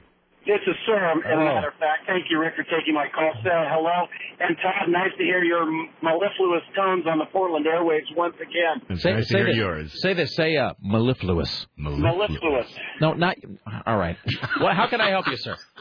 Actually, I saw that recreation of the Nevermind album cover in the issue of Rolling Stone with Britney Spears on the cover that has the hot list in it. Right. And there's a little blurb there beside it, and he says that he uses the line when talking, use your euphemism there. I see. So he says, you've already seen my sexual organ once. Would you like to see it again? Would you like to see it again?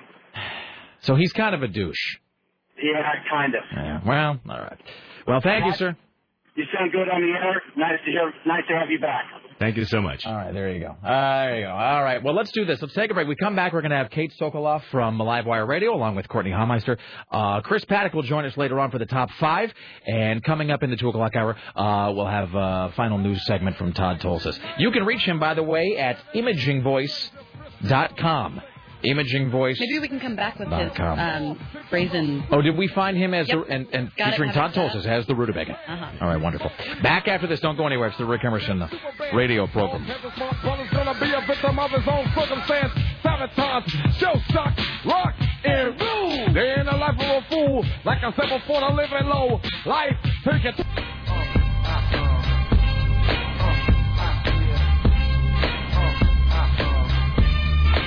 Indeed. I swear I'm not crazy. There's something in it. Uh-huh. Whatever you say. I didn't Seriously. see the lights dim. No, I can feel it. Tell me you saw the lights dim. I think so. You got to get your hand out of your hair. You're going to end up like one of those alopecia girls with big patches of scalp showing through. I need to get this one thing out. I don't know what it is. I think it's part of my hairband, but it's wedged in there, and I can't get it out. Uh-huh. I see it, too. No one sees it. No, you have There's nothing in your hair. There is. Okay, listen. Will you just come over here under the light? Okay, but before I do that, here's the thing. A, if I don't see whatever you claim is in your then hair... I'll stop touching my hair. No. Now listen. Oh. Even if it's not there, I'm going to say that I see it because I can tell that it's become a real... stick in the spokes for you mentally today. I've been obsessed with it since this morning. And I didn't really notice it at first because we were talking the other day about sort of mannerisms that we have and just sort of nervous tics. And by the way, the nervous tics are different from our various OCD traits. Yes, that's a completely different category. OCD is like me having to count the steps between lines on the sidewalk. Nervous tic is me constantly, if I'm wearing a button-up shirt, I constantly grab the tail, the edge of my button-up shirt, and I hold it in my hand while I talk. You do this thing, it is almost like you are slowly working. Like petting my hair. It's like your pet. I wasn't going to say that.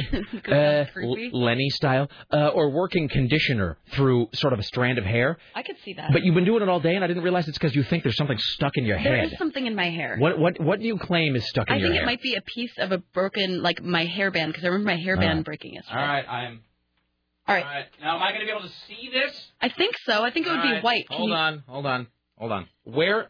It's right. Oh, I can feel something. You can. Okay. You're not entirely crazy. Okay, but that's just hair. It can't just be hair. It's just a knotted piece of hair. No, that's not hair. And there's no plastic in it. But feel the end right here. Just really quick. Just feel it. Where? Where am I feeling? Okay, wait, hold on. There. All right, hold on. You got it. Wait, no, what? Wait, here, give me your finger. All right. See? Feel that? It just... Okay. Yeah, baby, I feel it. I don't. I can tell why you think there's something stuck in your hair. It feels... This is so gross. It feels very solid. Yeah. But I think it's just a piece of hair that's become very... But how can my hair be solid? Because it's tightly wrapped keratin fiber. Because it's in a knot. You know what I mean? No, there's something in there. Okay. Hello. Is it crazy where you are? It's the Rick Emerson program. It's 503-733... You're going all Ellen Burstyn on me over there. My Harry's going to be on television. All right, whatever. Thanks, Rick. Ma, these are uppers. They give you a lot to pay. Oh God, let's not start. I'm just saying, you're the one pawing at yourself like you're a rhesus monkey. Leave it alone. No offense. I'm gonna pull it up. Okay. I'm not touching it. It's 503-733-2978. Richie, can we welcome Courtney Haumeister and Kate Sokoloff to the Rick Emerson studios? That'd be ever so swell. And we'll put them on mics. Let's see, 2 and 4. Or whatever this is. Tim's mic and this other guest mic. It's 503-733-2970. In the meantime, in between time, hi, you're on the Rick Emerson radio program. Hello there. Yeah, hey, Rick. What's up? Wanted to... Two things I wanted to tell you. One of them is I wanted to get the guy's website who was just on. It's something imaging, It's imagingvoice.com, sir. Okay. And I'm not the big player by any means or anything, but I do, honest to God, have a friend who works at DreamWorks Animation Department, and that's right up her sense of humor. I'm telling you, man, Rick Emerson is people who knows people who kind of know other people who once said hi to other people at a party. Yeah, exactly. And I was going to call her up on her cell phone and tell her about that. You should call her right now. I will, actually. Okay, let me write it down. I'm parked now. What's his website again? All right, his website is Imaging Voice, just like it sounds, imagingvoice.com, sir. Imagingvoice.com. And she's not the the big deal maker over there either. But she's hanging around with all of them and working on their animation, and we'll put it in the loop. You so put you it. never know. You put it in the pipeline. I want executive producer status above the line and 3 points on the gross. Okay, and I'll tell her about you too, Rick. Okay. Well, thanks so much. All right, You're welcome. All right, I Bye. appreciate it. All right. I'm the steak knives and so forth. Okay.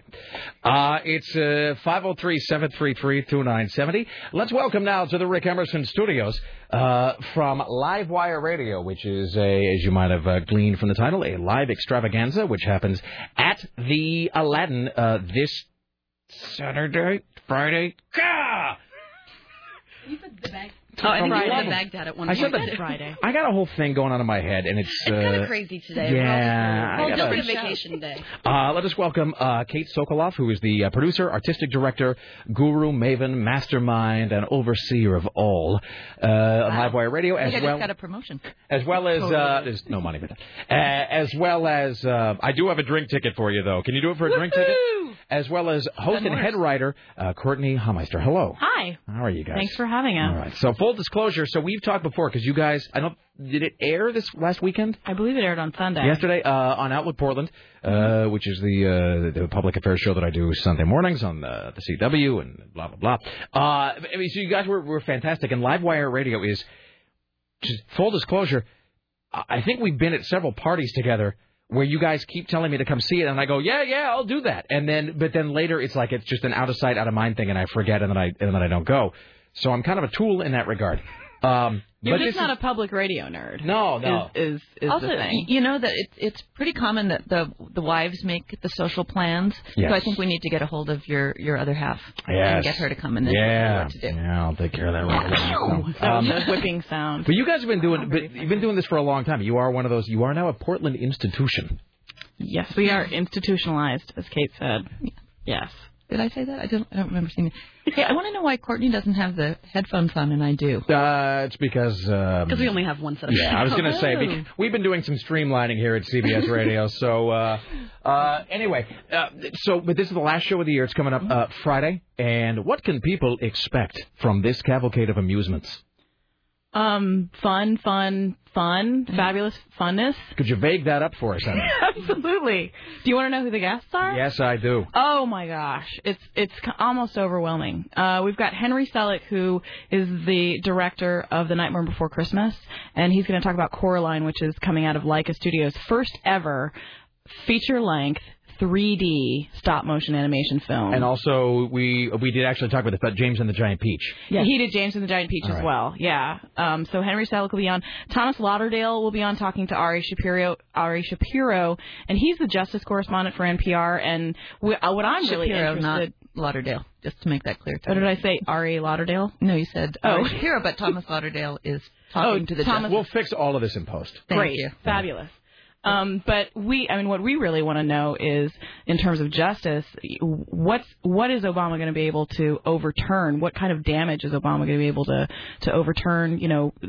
Bush overturned habeas corpus, tons of telecommunications stuff that allows the government to listen in on what we're saying. Even if we're talking to Grammy about her underwear. You're wondering what sort of real rubber meets the road changes will be instituted. Right. Whether or not he'll, we all know that it's difficult to take power away once it's given. That's so charming and naive. I know. That's so sweet. Just that kind of absolute denial. It's adorable. The day after and we're big bleeding hearts, but the day after the election, we were here and we were sort of doing the post-election reveling, and I was kind of hoarse and voiceless and whatever. But we had all of these drinking games that we carried the debates. At least we carried the first presidential debate, the VP debate, and the final presidential debate here with kind of Mystery Science Theater commentary. Oh, great! It was like Storm Large and Peter Carlin from New York and us. We all did this running commentary and so we had this drinking game, and it was like every time it came, we'd say "my friends," or every time, like every time Biden would transpose words or something, or every time.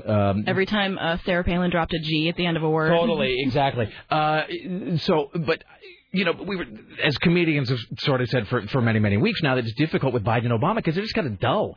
There's not a lot you can do with boring. There's not a lot of hooks there. Mm-hmm. So I suggested really the only drinking game that you're going to be able to come up with is that you take a shot every time Obama disappoints the naive liberals who voted for him.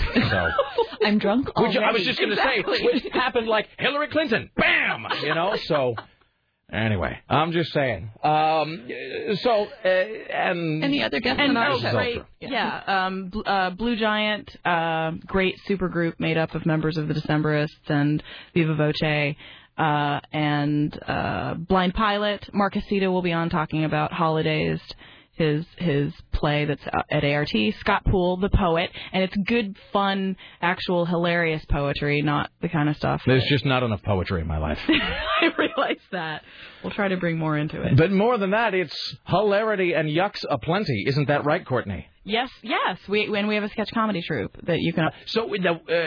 You have a piece that you wrote this, mm-hmm. and I will actually say again, just sort of, so we're all doing full disclosure that I've actually heard this before. You did this on Outlook Portland. It was fantastic. And as soon as you did this, I told you like you've got to come on the radio and do this because it really is quite something. And so I have to ask before you read this piece, what is the name of it? It's Livewire's tips for surviving the holidays with your family. And is this drawn from life, Courtney? It's drawn a little bit from my own life, I have to say. I tend to do that. I enjoy public humiliation. All your pain coming through the prism of laughs. Exactly. Failing to hide the sensitive, tortured soul inside. I'm actually a crying on the inside and outside kind of clown. So I'm a hating on the outside clown.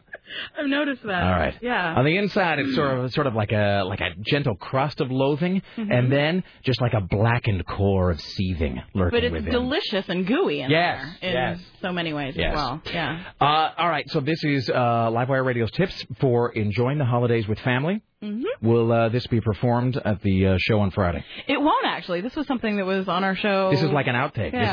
This is like one of those webisodes, like you don't see it. Re-edited. All right. Before we do anything else, so the website is livewireradio.org. Correct. Final show this Friday at the Aladdin. Tickets purchasable at the website or box office or both? Box office and Ticketmaster. All right. Fantastic. Mm-hmm. So, ladies and gentlemen, without further ado, Courtney Hameister from Livewire Radio. Livewire's tips for surviving the holidays with family. All right. Tip number 1, lie, lie, lie. We all realize that honesty is, of course, always the best policy. But when you're with your family, just pretend. Pretend your douche nozzle brother never put you in the dryer on the delicate cycle. Pretend you're not still mad at your sister for telling your now ex-boyfriend you wet the bed as a kid. Pretend you're happy to be home. Because while we all love honesty as a concept, as a practice, it can get a little sticky. And the only thing that should be sticky around the holidays is that giant candy cane you have stuck in the back of your hair. It's a good look for you. Tip number 2, find ways to avoid food by any means necessary. There are 2 reasons you might need to do this. 1, you might have relatives who are gastronomically disabled. Your Aunt Sandy, for instance, might have baked her famous tater tot and tapioca casserole. And while nothing says Merry Christmas like projectile vomiting into your stocking, it might be best to tell your aunt that you're tater toast intolerant. Additionally, someone in your family might be too adept in the kitchen. My mother, for instance, creates holiday sweets of such caloric magnitude as to widen my hips by inches when I just smell them. Eating them is transcendent. Finishing them, suicidal. So it's hard, but I just say to myself, put the cookie down or no one is ever going to have sex with you again. Yes. It sounds a little harsh, and it did upset my grandma when I accidentally said it out loud last year, but it works. And you should have seen how fast she dropped her cookie. Tip number 3, find everything your relatives ever gave you and hang them up, put them out, and put them on. The naked painting of B. Arthur from your aunt, the food dehydrator you've been using as a footstool, and that hilarious T-shirt from your stepmother that says, I shouldn't have to dial 1 for English. Oh, Sheila, you're such a wacky racist. Tip number 4, medicate your cat. Nothing ruins a holiday meal more than discovering that you've accidentally cooked the turkey with your beloved family pet inside after she dashed into the raw carcass to escape your cousin Sarah, the screamer. Maybe it was suicide. We'll never know. In any case, a little kitty Prozac, and it won't happen to you. Tip number 5, embrace the chaos. Yes, the children's screeches have broken 3 pieces of your good crystal, the carpet looks like an edible Jackson Pollock painting, and the refrigerator can't seem to stop shuddering and may never recover. But the wider the path of destruction, the hoarser you are from saying, I am not going to say this again. And the longer it takes to get the house back to some semblance of its previous state, the more you know you're loved. Loved by completely insane people who somehow concurrently know you better than anyone else and don't know you at all. Yes, they're the ones who smoke at the table, wear sweatshirts with floral appliques, and think Jeff Foxworthy is a misunderstood genius. But they're also the ones who remember that it's the butterscotch chips that you always liked, not the peanut butter ones. And that you like the cookies baked until they're just the slightest bit black on the bottom, and they'll cook the whole batch like that just for you. Now that's a good cookie. Ladies and gentlemen, Courtney Hameister from Livewire Radio. Livewire's tips for surviving the holidays with family. Well done. Thank you. All right. By the way, you're doing that thing again over there. No, I'm not. I don't know what you're talking about. Okay, I want one of you to go over and look at Sarah's hair. Okay, yeah. Sarah's insisting that there's a solid object of some... Oh, sure, it's not there now. This is like when you take your car into the mechanic and the squeaking suddenly dissipates into the ether. Anyway, because it's kind of naturally curly. I think it's... Uh-huh. I know. All right. Well, so she's claiming there's a solid object in her hair. Wait, now I can't find it. Uh-huh. The old now I can't. Is this like... Wait, I think that's it. Are you like the William Shatner to the hair's gremlin on the wing of the plane? Does it feel like something's in there? Uh-huh. It feels... I'm not sure about that metaphor. Just, I try to work in a Shatner thing like whenever I can. You should have asked her if she wanted to touch my dirty hair before you're like, go over there. Oh, I'm sorry. I didn't mean to order you around. Would you like to touch Sarah's dirty hair? Her dirty, dirty hair. While she's looking, can we talk about Jiggles and Giggles? What was that? Oh, Jiggles. What was that an ad They're for? one of our fine sponsors. One of our many valued advertisers, Courtney. See, no, but see, she's saying the same thing I did. She's seeing the hair itself. Do you see a piece of plastic in Sarah's hair? No, I think it's product. Really? Some sort of coagulated goo? Yeah. You know, product goo. I am sexy. Why am I single again? Thanks. Well, I think aesthetics are only part of what make you so desirable, Sarah. Really, it's you make up for it with your superior cunning and guile. Fantastic. Yes. I mean, thank you. You've got great hair. Thanks. Yes. It's hard, but it's... It has things embedded in it. It's resilient hair, Sarah. All right. Well, all right. So Livewire Radio, final performance of the year coming up this Friday. Find out more at livewireradio.org. Tickets available there or at the box office. And there will be amusements aplenty. So, all right. Well, happy holidays to y'all if we don't talk again. And thank you guys so much for coming in. Sure, happy holidays. Take a break. After this, we'll come back. Final news update with Todd Tolsis, who is filling in for the laid-off Tim Riley, as well as today's Top 5. Top 5 comeback albums of all time with Chris Paddock. Stay there. It's the Rick Emerson Show. Don't go anywhere.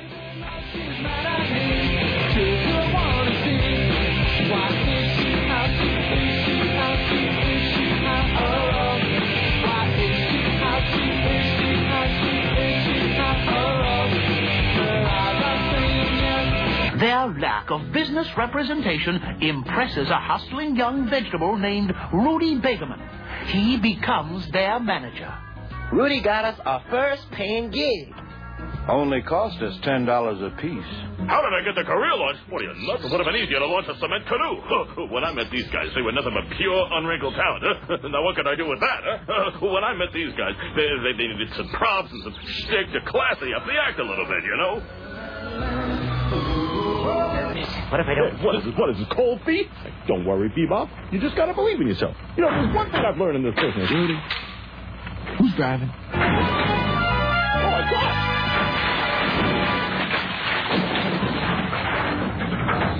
Hey, what do you know? Guys, we're here!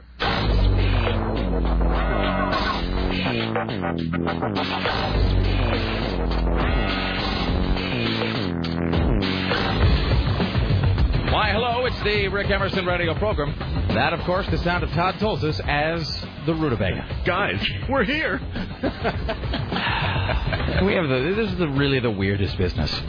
I mean, all of it. By weirdest, you mean awesomest. Yes, I do mean that, actually.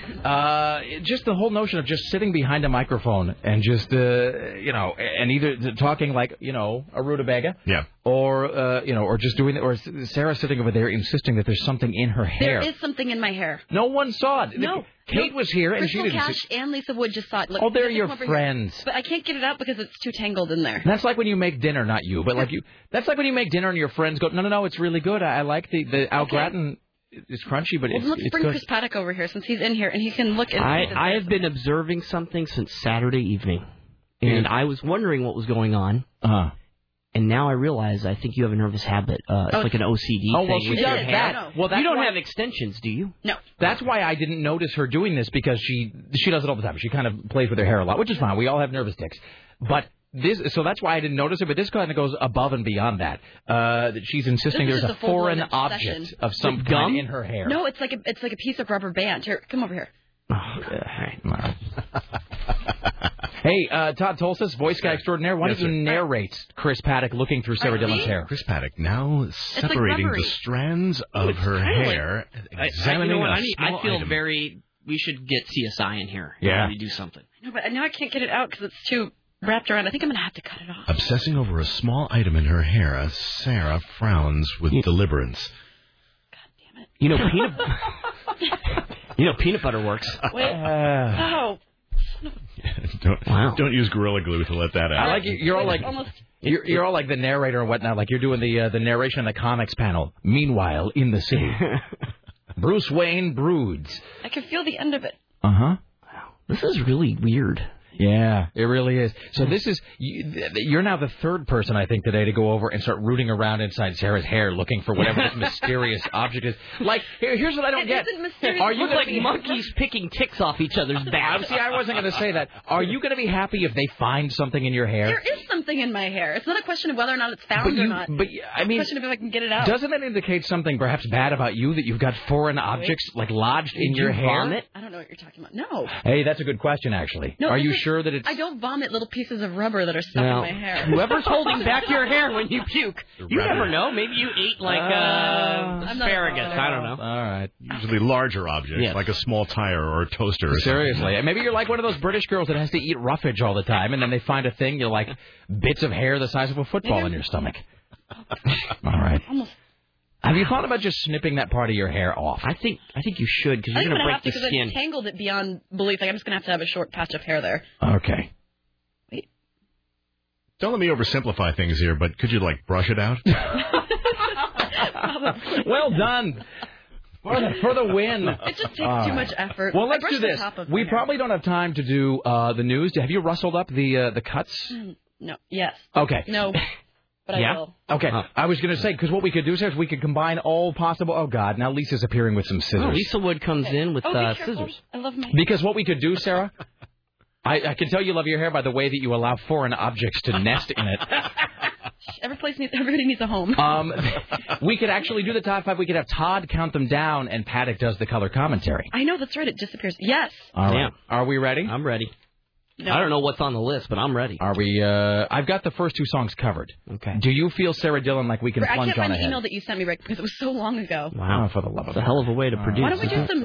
That's wonderful. Oh, I'm sorry. He said that he had all of them up until like 2 minutes ago, and he's like, oh, we got to get all of them done. You know what? She does have scissors over on that side. I'd be afraid that she's going to thrust them at you. Seriously? I'm very angry right now. Okay, look, just because you got pieces of swizzle stick stuck in your hair, it's no reason to take it out on the rest of us. My flowing locks. Yes. Did this happen at Richie's drag show, perhaps? What, a hairband broke in my hair? No. Okay. No, that's something there from... I'm sorry. Yeah, Rick, I don't have them. Okay. Well, that's great. And Hi, you Chris. Hey! How you doing? Glad I was standing by, but okay. I can sing some of these songs possibly. That's wonderful. I'm sorry. I apologize. Are you available tomorrow, Chris Paddock? I'm standing by. You know what? I'd like to just sit here for the remainder of the show, because I feel like I did a lot of work to build up for this top 5. And I know you probably rearranged your schedule. I'm sorry. I really did. You asked me to change it not only once, but twice. As Don Henley would say, it's all been wasted time. Yeah, it really has. Thank you. Want to weigh in on the news?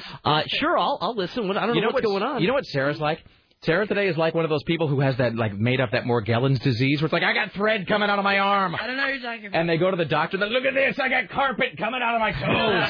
It's a piece of a rubber band. It is? Can I see it? I demand to see the rubber band. It's just like a little hairball right now. Oh. Okay. All right. You have long hair. Why? So sexy. Why did you have that rubber band in your... She's shaking. All right, hold on a second. She's quivering. Wait a minute. Is that moving? It looks like she scalped one of those. Here's the thing.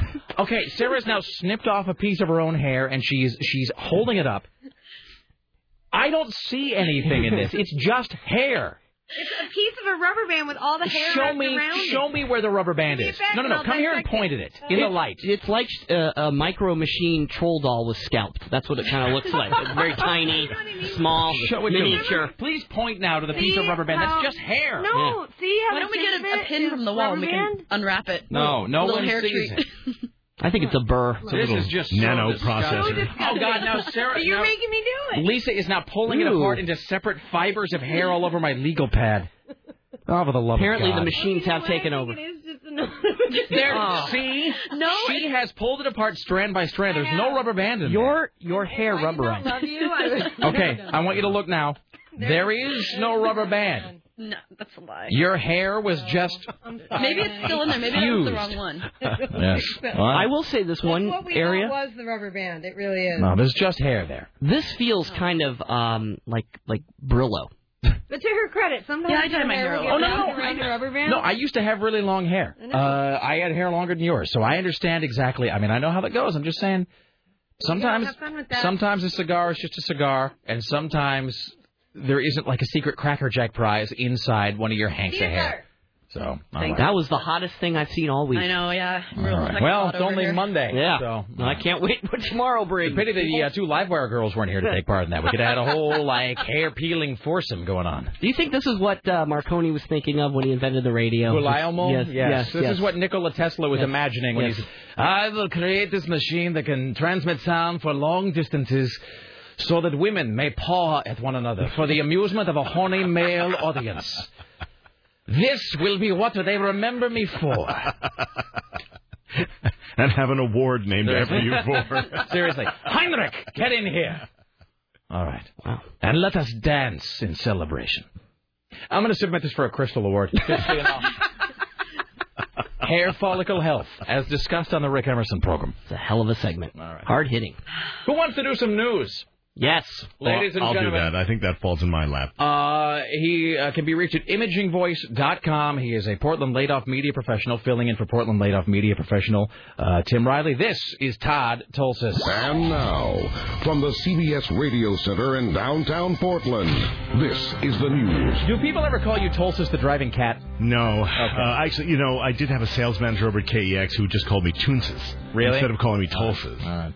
Yeah, but I'm not sure he works there anymore either. Well, he was the shortest guy on the staff. I was going to say, isn't that sort of radio's just kind of a Mad Libs at this point. You know what I mean? Blank worked, like in name of employee, worked at blank radio company. Right. Until they were bought by blank, insert other radio company, and then there were redundancies.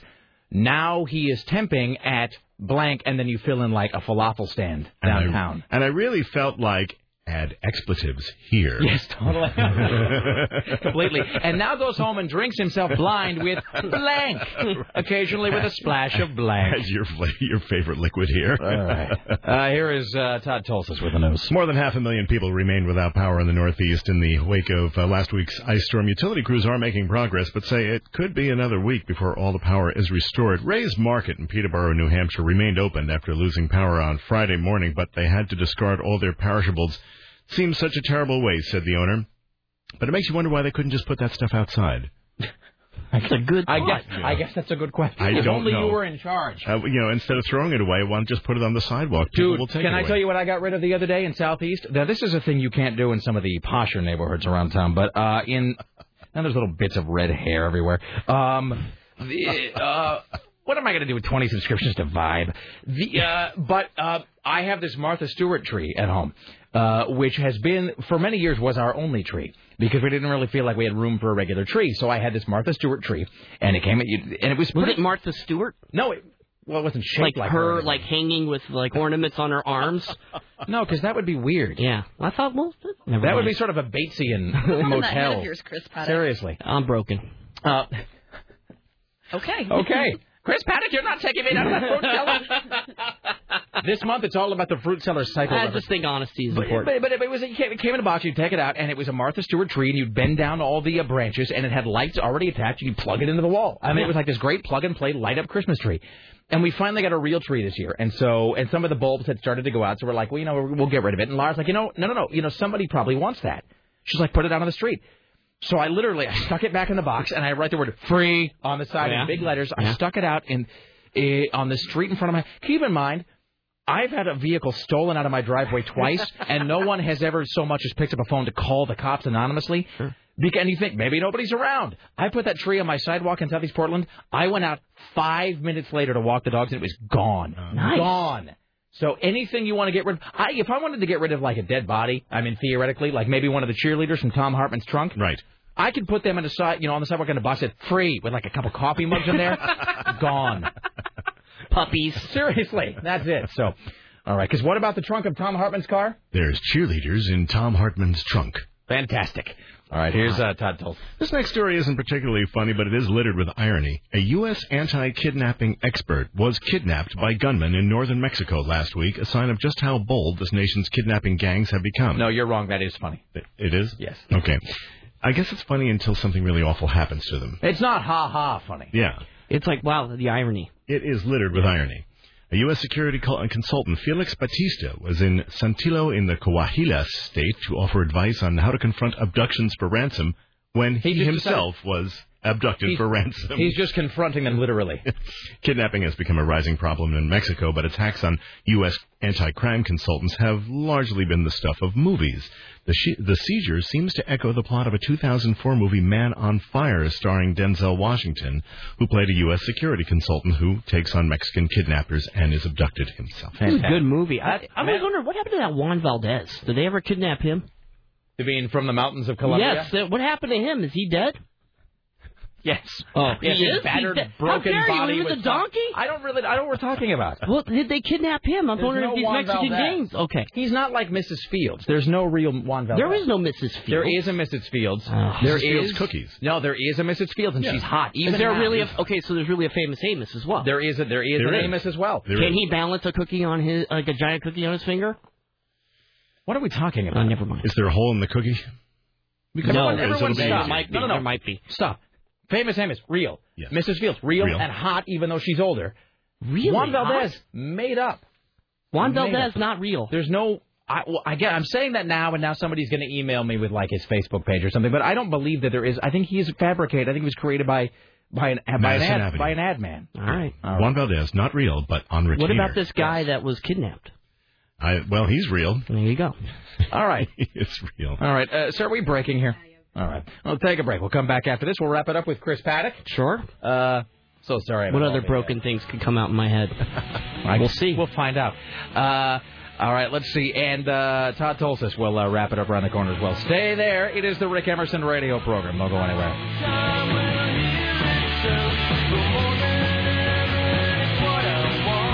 We now enter the saddest part of the broadcasting day, the final segment of the Rick Emerson radio program. Who wants to know the truth about Juan Valdez? I do. Wow. We didn't plan that. Sarah, on a scale of 1 to 10, how glad are you going to be leaving today? Oh, boy. No, because then I get to get on the bus. Great day for everybody. Well, you're taking part in a ritual that millions of Portland commoners have to use every day. Maybe not millions.